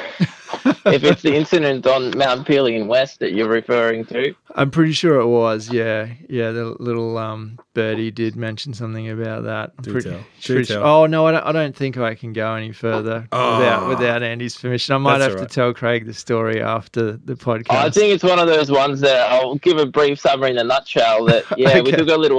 We took a little side trip with a friend of mine. Yeah. And it's a basic story of wilderness exploration. It took us a bit longer than we thought. Except, yeah, we got back to the hut at about 10 minutes before we had to start cooking breakfast. So, yeah, but we had a great time, and just in case you didn't, by, just in case you didn't piece that together, Craig, Andy was guiding. Oh, but then went out at night and had an then once adventure. they all went to bed, he's gone out for a quick little romp, which has turned into getting back at, 5 a.m. or something in the morning. Glutton for punishment, man. That sounds Cooking cool. breakfast, then getting dressed, and then guiding for the rest of the day. No rest. No rest. That sounds awesome. No rest for the wicked. Well, look, the thing is, when you're out in the bush, things happen, and it doesn't always go to plan, and I think, to me personally, it's those trips that don't go to plan that the ones that you're going to remember, and take away the most from, because they're the times that you've done something, usually, absolutely, that you screwed up, you made a bad call, and you got to live with it, and going through that process of going, fuck, it's the middle of the night, we're lost. We've got no idea where we are. We're not anywhere close to the track. We're on the wrong side of the mountain. It's 1 o'clock. It's pitch black. There's scrub all around. We got 5 hours to get back to the hut.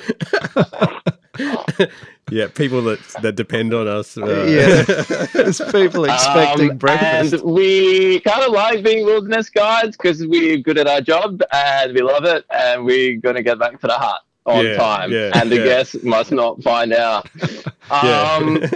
Look, it's not something that I recommend to aspiring young guides to undertake, but I think missioning as a guide is kind of part of being a good guide. I think in the wilderness is that you do want to get out there, and obviously you want to do it in a way that doesn't affect your group. But then that thing of we just so want to have a look up there, see what it's like on top of that mountain. Even if it's pitch black, just to be out there and experience that, we crave that as guides, that's why we do the job. And having those skills, could actually come in really handy one day when you do have a group out there and it is, the conditions have come in and you've lost the track or whatever. I don't know, it gives you certain skills, but at the end of the day, when you're there, you think, oh my God, this is the worst thing ever. Perhaps not on that. You don't have to delve any deeper into that, but I appreciate that because that's an absolutely cracking story. You obviously have come across a lot of adversity on your adventures, and in particular when you're with other people. Do you ever? I mean, from what little I know of you, just from when we met you and the research I've done and everything. I know you're a mad dog, but also you seem to be pretty relaxed and calm. Is that something that you're able to sustain when the shit does hit the fan? Well, I think you need to just at least not completely lose it, stay calm is what they say. Because, there's a bit of if there's a situation that you got to deal with, often your brain just stops working, you're not really thinking straight. And it's just good to have a process to fall back on that you can, go through. So it's step one, just assess, stop, have a look at what's going on and then deal with the most important things first. And then the less important things come later. It's kind of like creating some kind of a triage or hierarchy of, things that you got to do in a certain order. Which is, it's the basic wilderness first aid that you get taught, an accident management plan. But then, not some people are better at just remaining calm in a certain situation. And so I wonder what that is about certain people, who just naturally have that.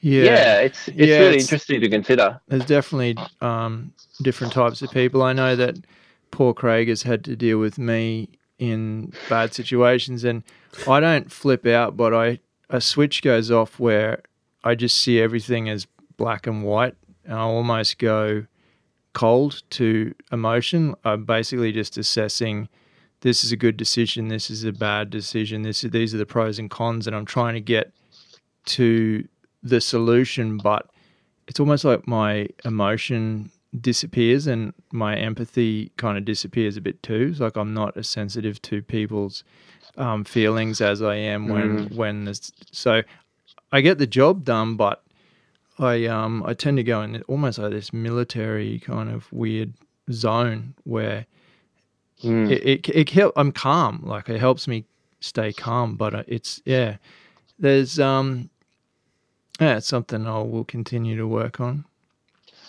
Well, that's the thing. Like, you know, there's different states of mind too. Like what you're describing to me kind of sounds like either there's been like an injury or an accident, or it's the end of the day, you're really tired, it's getting cold, you just want to find that goddamn campsite.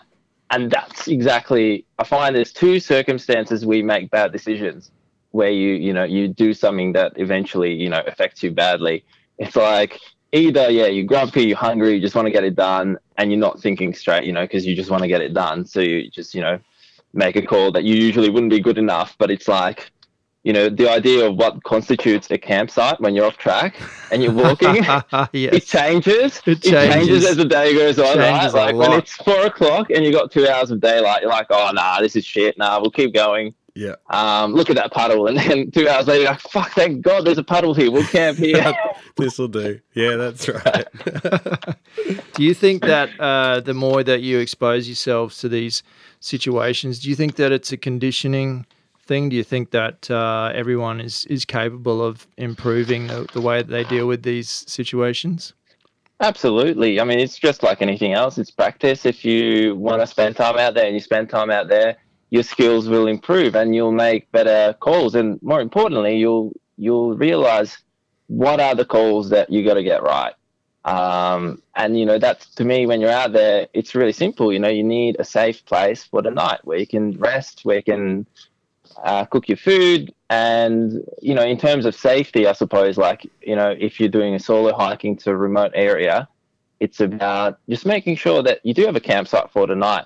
Because, staying out during the night when the weather comes in, it's not fun.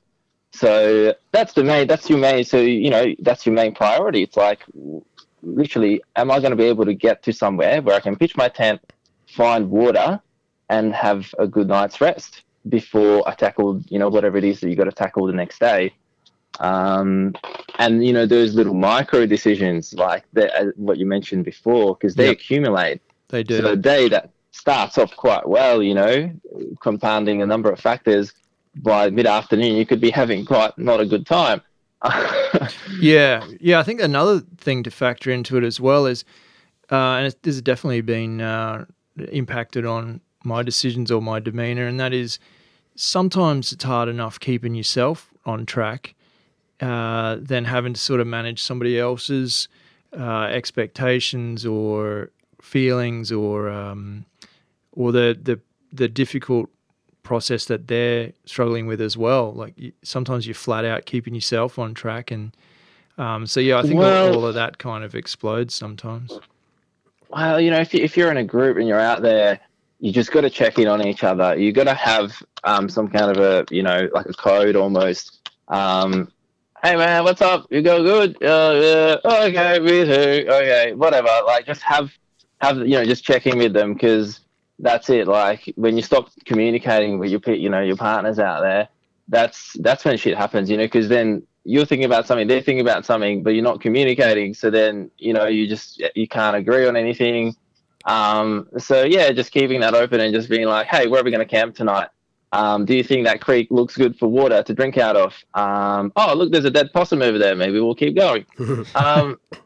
It's just keeping that conversation going. And that's the thing that is difficult when you're on your own, because you can talk to yourself, but no one's going to talk back to you. Yeah. Hey, mate, I'm sure you get better at these things and you've been chipping away at these skills for a while. We were just saying that.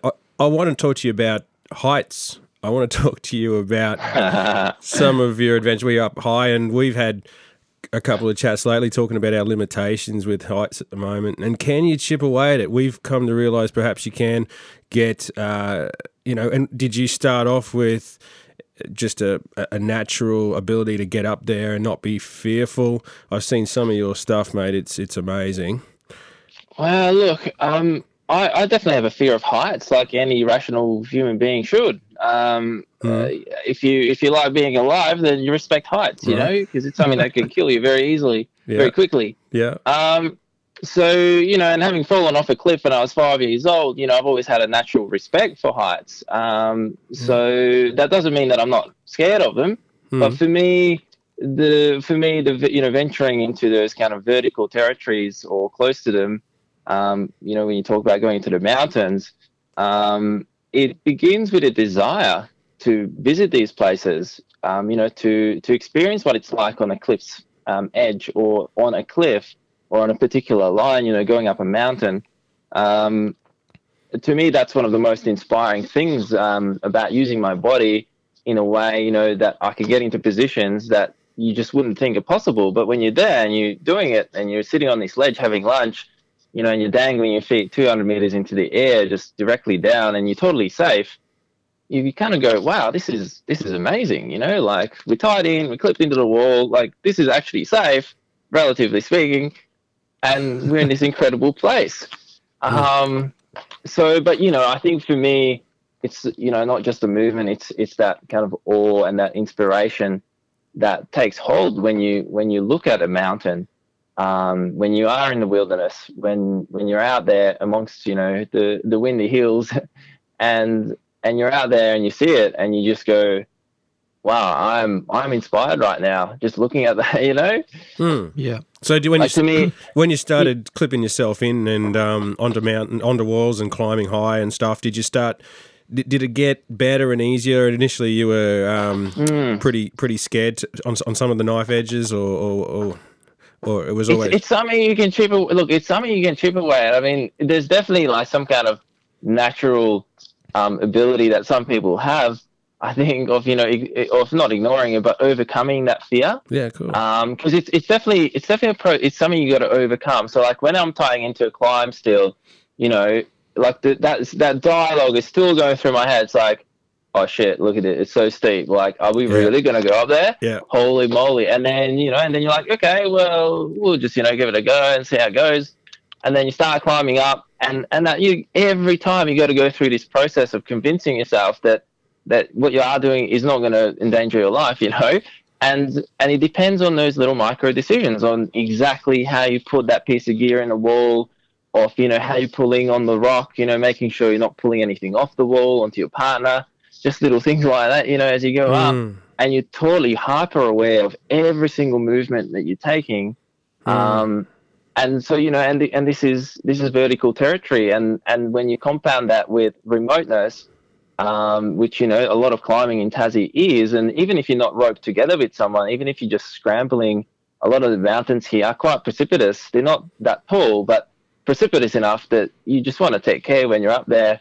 And I guess where people come unstuck is, you know, going out there in bad weather. But that's one of the things you learn, you know, that the weather really affects your ability to do things in the mountains. And that's your first kind of lesson of respect that you get taught when you start visiting the mountains, is that you are going to get cold, you are going to get wet, and you're probably going to have a miserable time at some point. Yeah. Yeah, can I just maybe draw your attention to Winter on the Blade, mate? It seems like a good segue to start talking about dangerous was that peaks. Was that one of the most dangerous peaks you've climbed? I suppose it is. Well, I mean, I'll put it in context. So Federation Peak is where we did that trip that resulted in the film, Winter on the Blade. And I certainly didn't undertake the most dangerous roles on that expedition. I mean, I went out there with the team. We camped at the base camp. I did climb Federation Peak to the summit, but not along the route that we made the film about, which is what our climbers did. Which was via the Blade, wasn't it? Via Blade Ridge in the northwest face. Ridge, sorry, yes, yep. Okay. And, you know, so they climbed a 600-meter rock face in winter where it's wet, and there's, you know, barely any protection on it. So it's traditional climbing. You know, there's no bolts or anything like that. Mm-hmm. So, I mean, what they did was an incredible feat. But, you know, I did climb Federation Peak in winter, and that entails, you know, scrambling on vertical rock, you know, with a backpack on, you know, 10, 15 kilos, with a 100-meter drop underneath you. And there's one particular section where if you slipped, you literally would fall 100 meters, and you are on vertical rock and you're climbing, and you're like, wow, this is pretty exposed. Yeah, like I don't want to make a mistake here. And that's the bushwalkers route. Yeah. It's no surprise, I guess, that I like that Sir Edmund Hillary's quote about the Federation Peak being Australia's only real mountain. Yeah. Well, it hasn't been tamed yet. There's no trains on it. You know, it's so remote, it's so difficult to get to, that it's maintained that kind of element of adventure. Like anyone who ascends Federation Peak, you know, it's a lifelong objective for a lot of walkers and a lot of climbers. Yeah, even I like that. I think you had to wait several days. I think it was 9 days or something, just to get the weather right to go up there. And and I think we watched. I think one of the girls carrying that huge pack at the start. I think Olivia, yeah. I think it was some crazy footage. Really enjoy. And did you take any of the footage as well? Were you involved with any of the camera work? I took a few of the photos that ended up being shared. I wasn't doing the filming. That was Simon Bischoff's, Simon Bischoff and Olivia Page and Dan Haley that did the filming. And I must say that, Go on. Look, I mean, that trip was just an incredible trip. The 7 of us went out there. Yeah. And, you know, we ended up, we had 2 weeks of food stashed out there already that we'd carried in previously, but a team of volunteers, you know, a team of 12. But we had to stretch that food on the expedition. Hey, like we provisioned for 14, and the trip ended up taking us 17 days because we spent the first 10 days sitting in our tent while it poured down with rain, like for 10 days straight. I got to admit that when I saw the wet, the actual physical water that was inside your tents, it was just phenomenal. Like that's got to grind you down day after day. Yeah. And so this is where you learn lessons, you know. It's like I said to Dan before the trip, I was like, oh yeah, so what tent are we taking? He's like, oh yeah, the Minaret, you know, the Macpac Minaret. I was like, oh yeah, sweet, no worries. He's like, oh yeah, I'll seal it up, you know, it's a bit of an old tent. So I was like, oh sweet, no, this guy's onto it. And then we get out there, we put the tent down. The first night, the water's coming through the floor. Wow. And Simon, so him and Olivia were sharing a tent. He bought a brand new single skin MSR, I think it was, or it might have been, I don't know, I can't remember the brand now. Yeah. But anyways, this single skin can, and he let the water through. It wasn't like entirely, it was like probably 2,000 or 3,000 mils rated, you know. No. And so their tent was wet the whole time. And at one point, I think Olivia abandoned Simon, went to sleep with the other guys in the other tent that was dry. And I think that night Simon had his mattress deflate as well. So he just he was so ragged in the morning. See, that when you start to mess with, this is what you were talking about before, and when you start to mess with people's sleep, and it's a long time. I know I've been in you know, not good places in not good conditions, and the night is very, very, very long, but I just and that just sounds horrific.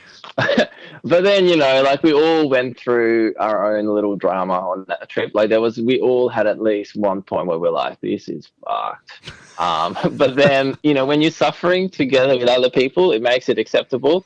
When you're suffering on your own, it really sucks. But then when there's other people, it kind of turns funny, like when your friend falls into the bog hole and they're waist deep in the mud. Well, I saw some of that footage in the trailer, and even in the film. I think it's what was that? I wrote it down. Oh, Mark Savage.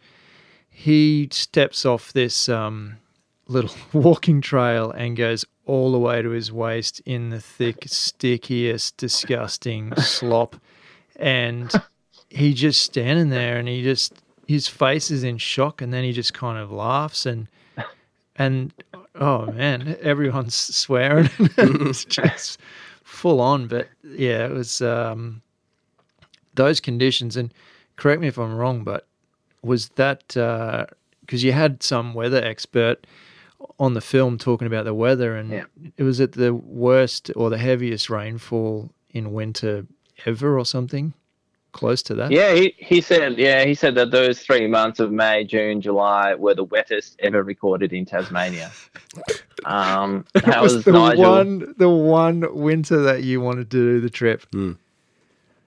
Well, that's right. And, I mean, that was the summer where Tassie had that drought where the dams got real low because the Basslink cable was broken. So, anyways, it was a long story, that one. But it was a really dry summer. And then when the drought broke at the end of April, it rained for 2 months straight.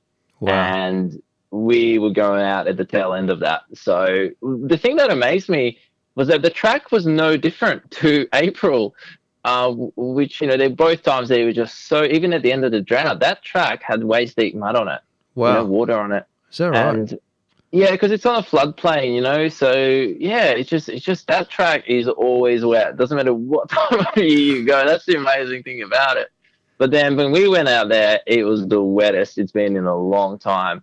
But yeah, it was just phenomenal, the amount of water that was out there.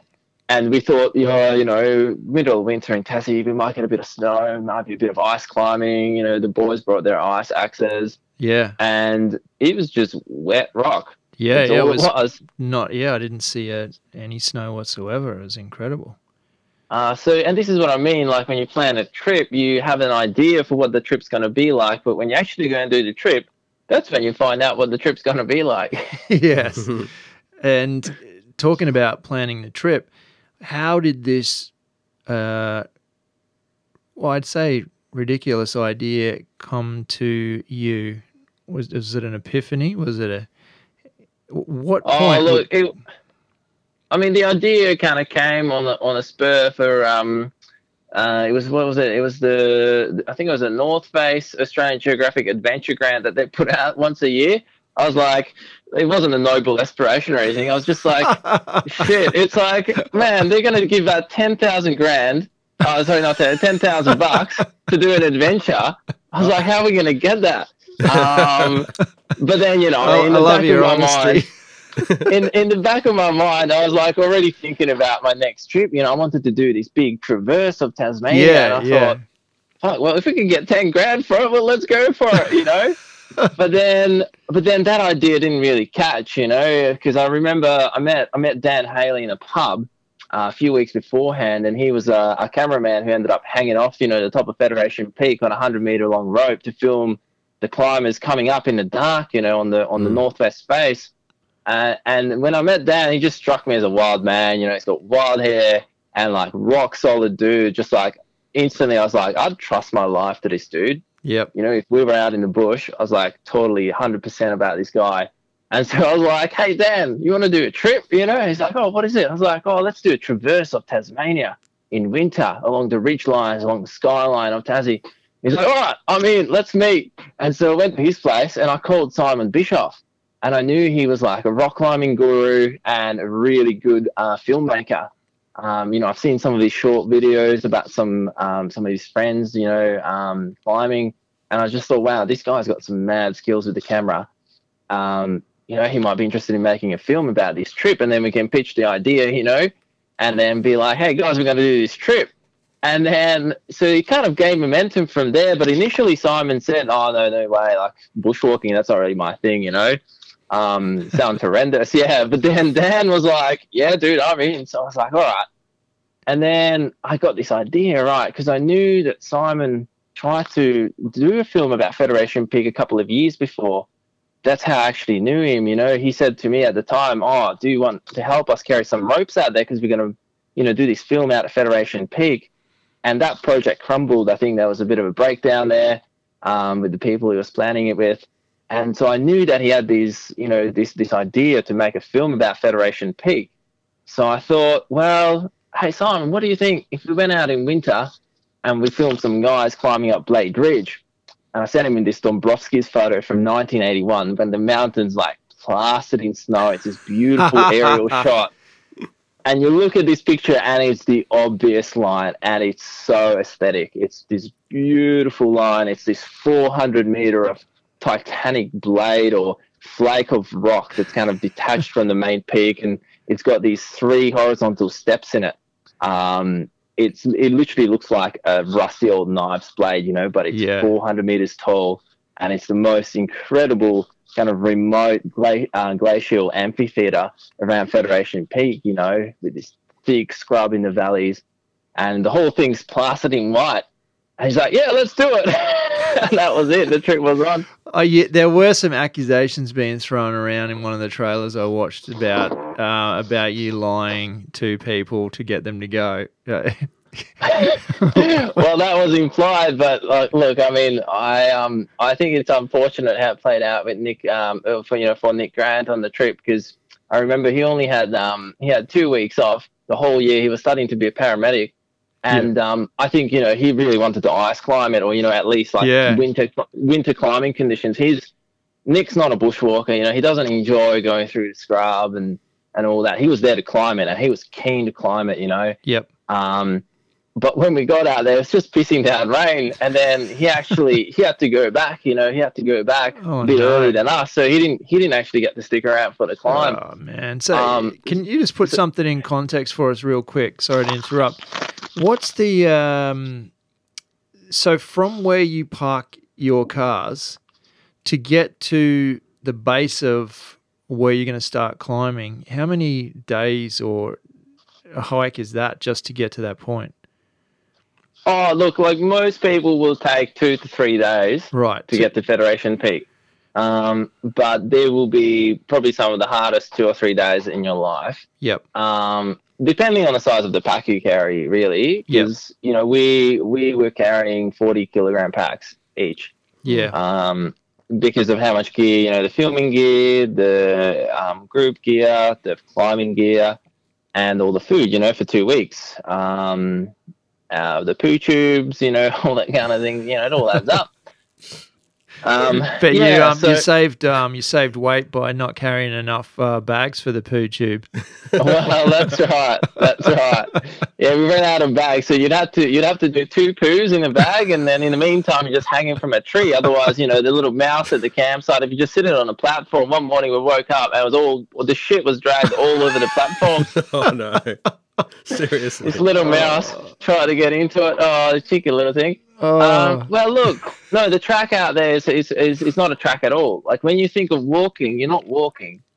You're stepping over logs. You're sliding underneath logs that have, you know, come down across the track. You're climbing on vertical tree roots. You're wading through knee-deep mud.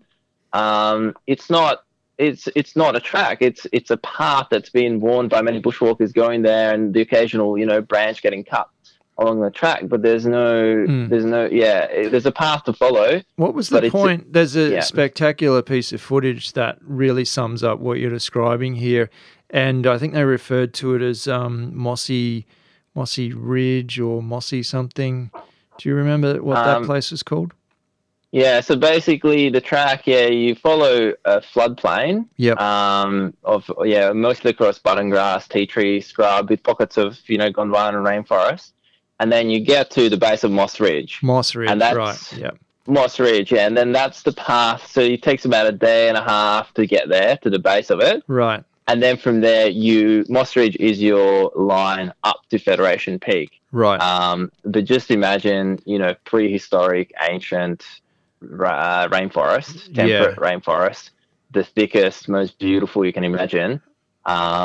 Just this tangled growth of, you know, vines and trees. Totally was. If you, just to frame it for the listeners, it was, so there's a long shot down almost a tunnel of sorts, and you guys are climbing through these branches towards the cameraman and the lights behind you, and it literally is, it looks like somebody's gone through with a chainsaw and felled about 14 trees all in different directions, and then you guys are trying to make your way through them. Well, yeah, it's a tangled undergrowth, you know, and it's so beautiful though. Like those mosses and those lichens, you know, some of those plants have been on this planet for 200 or 300 million years. You know, some of the oldest plants on land live in this forest, and so you're talking about walking through, you know, ancestry that goes back a very long time indeed.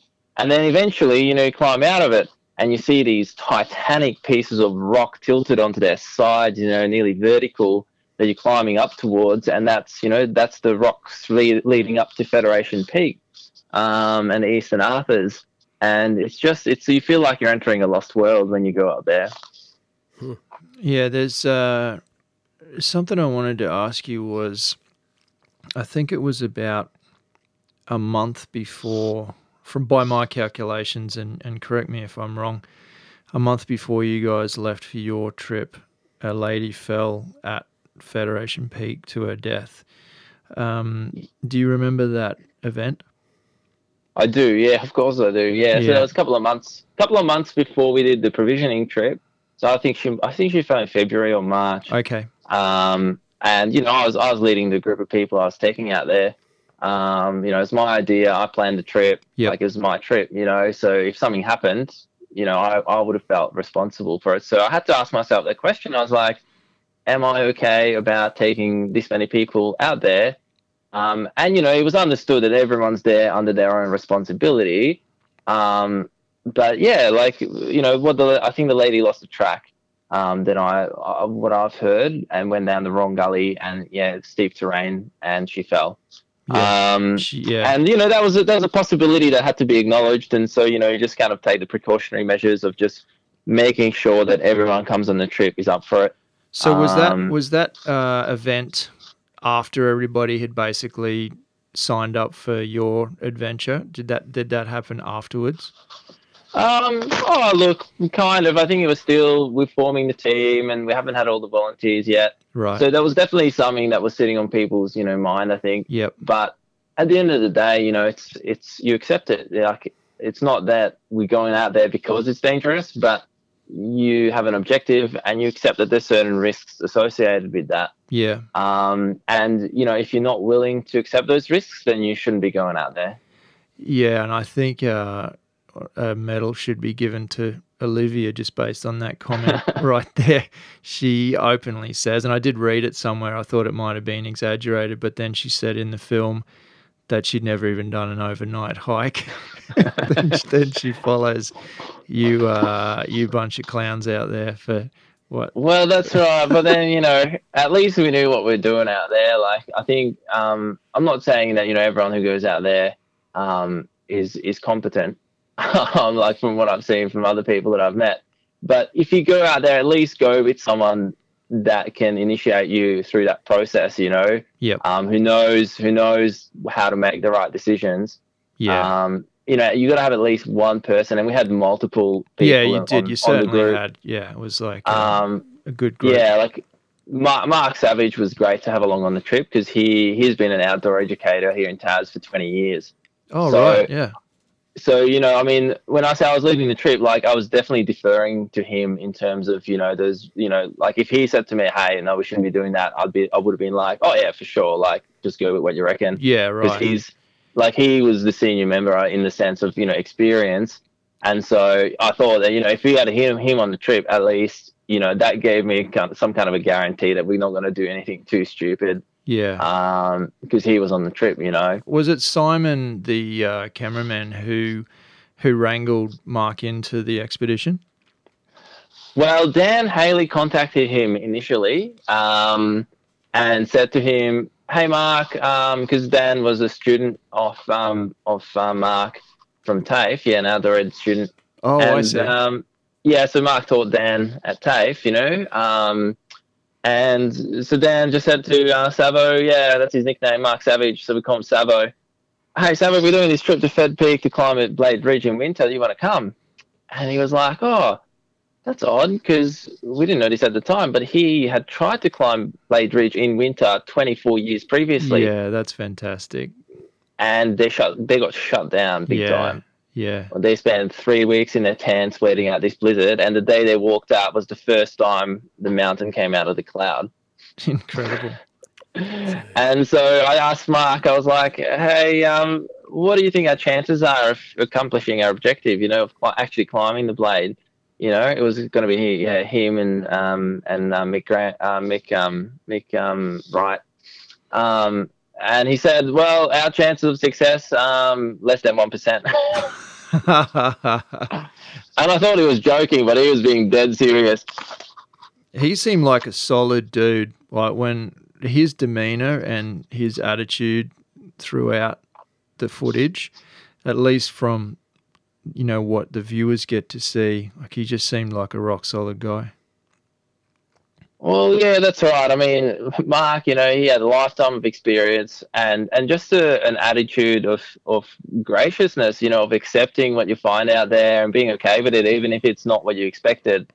I remember he was just so content hanging out in the tents, doing his cryptic crosswords and just enjoying life, just having a good laugh about things. And you're like, fuck, this is miserable. And Mark's having such a good time. How does he do it?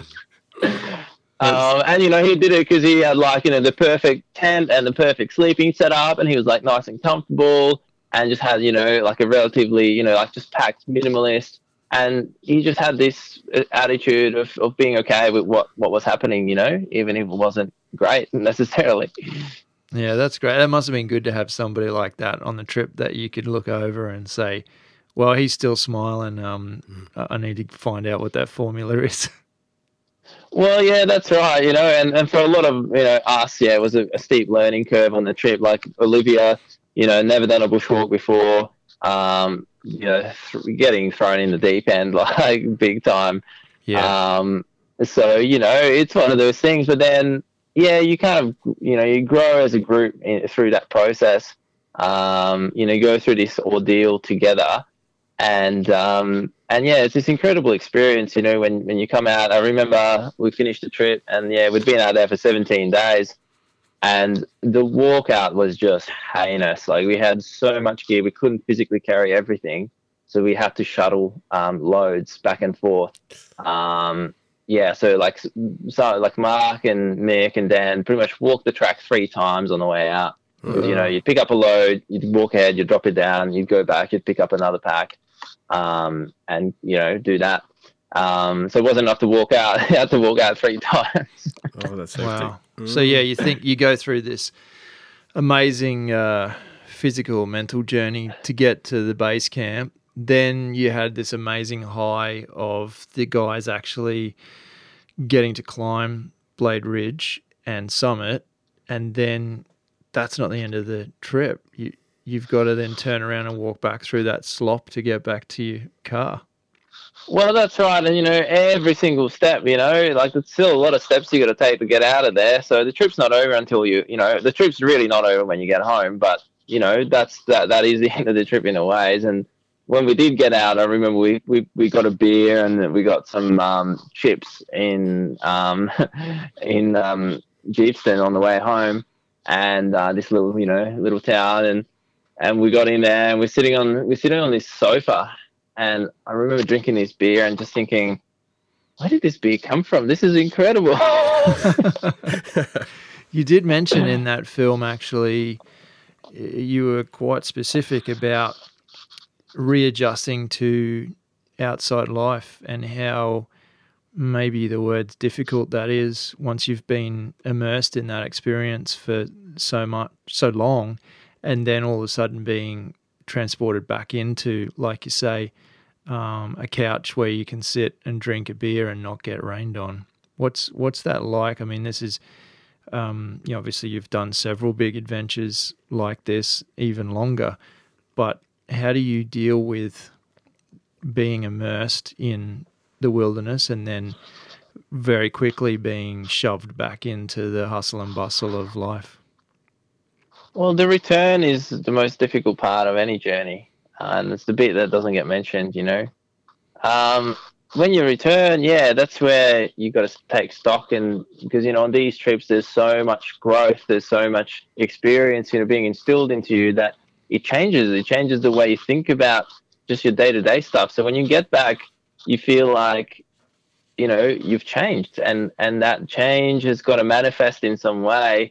And it takes time to process on how the lessons are going to kind of, be distilled into your everyday life.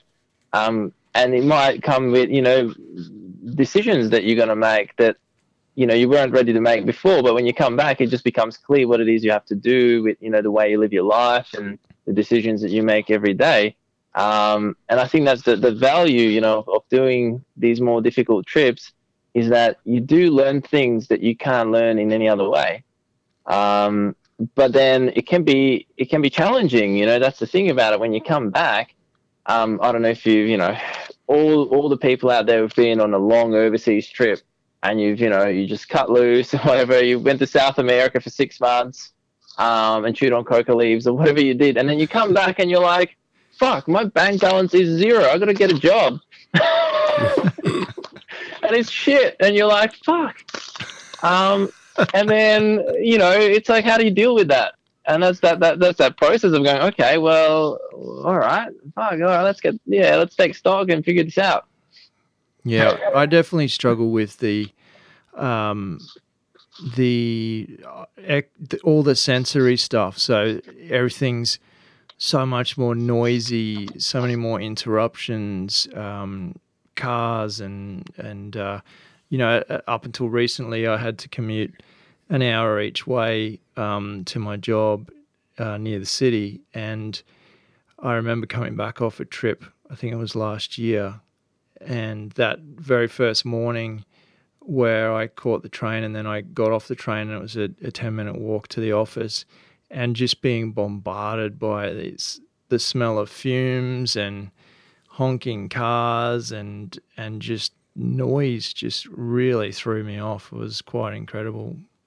Well, what happens, I think, is when you're out in the bush, you know, it raises your awareness, and it grows your awareness being out in nature. And so you become more perceptive, you pay more attention, you know, you're more present when you come back. And so the things that usually block out or you ignore, they manifest, you know, that you observe them and you see them for the first time almost, and you go, holy shit, I can't believe I live in this world. How have I put up with it so far? You know, and you come back, yeah. But then that's valuable too, because then that tells you something, you know, about the way that we're living our life, you know, the way we're living in cities and the way we're using motorized vehicles. And just our lifestyles, you know, have changed so much in the last 100 years even.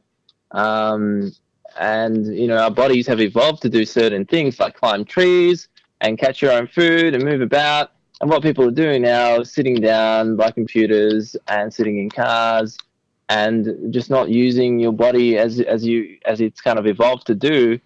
And it causes certain problems. So when, you know, you go away and you have a physically active kind of lifestyle for, you know, a longer trip, 3 months, and then you come back and you have a sedentary job, all of a sudden, you know, it takes its toll, and you realize, and you notice this, and you think, well, what does that mean? Yeah, it's definitely, it's food for thought. And I think that anyone that spends time out there, starts even short amounts of time, you start to discover these things, and you kind of almost realize how septic this life is that we've built around ourselves with technology and everything else. And then, you know, I guess on following that thought is, you know, you just become so grateful to have these natural places to, you know, escape to almost. Is, you know, like, I don't like using that term escapism, because we need to stay connected to our everyday world. You know, that's the world that is the real world. You know, when people say to me, oh, you know, now we go back to the real world, and it's like, well, no. This is the real world. Yeah. But then, it can be difficult. You know, it can be challenging, and I think, if anything, being out in the bush teaches you that it's okay. It's okay to accept the challenge and to rise up to it and to say, I'm going to face this wholeheartedly, and I'm going to do my best here, you know, because I've got no other choice. All right, guys, we're going to leave it there for this episode. When we come back in episode 18, we'll have the other half of this podcast with Andy. I hope you're enjoying it so far. He's absolutely amazing to talk to, and I guarantee you he has plenty more cool stories to tell. So, yeah. When episode 18 drops, you'll get the second half of that. Enjoy. Thanks, guys. If you're listening to this podcast on iTunes, we'd really appreciate your ratings and comments if you can spare the time. If you'd like to know more about Hike or Die TV and keep track of our adventures around Australia, make sure you drop by hikeordie.com. That's where you'll find all the information you'll need to follow us on YouTube, Facebook, Twitter, Instagram or Pinterest. As always, we appreciate your support. Thanks for listening.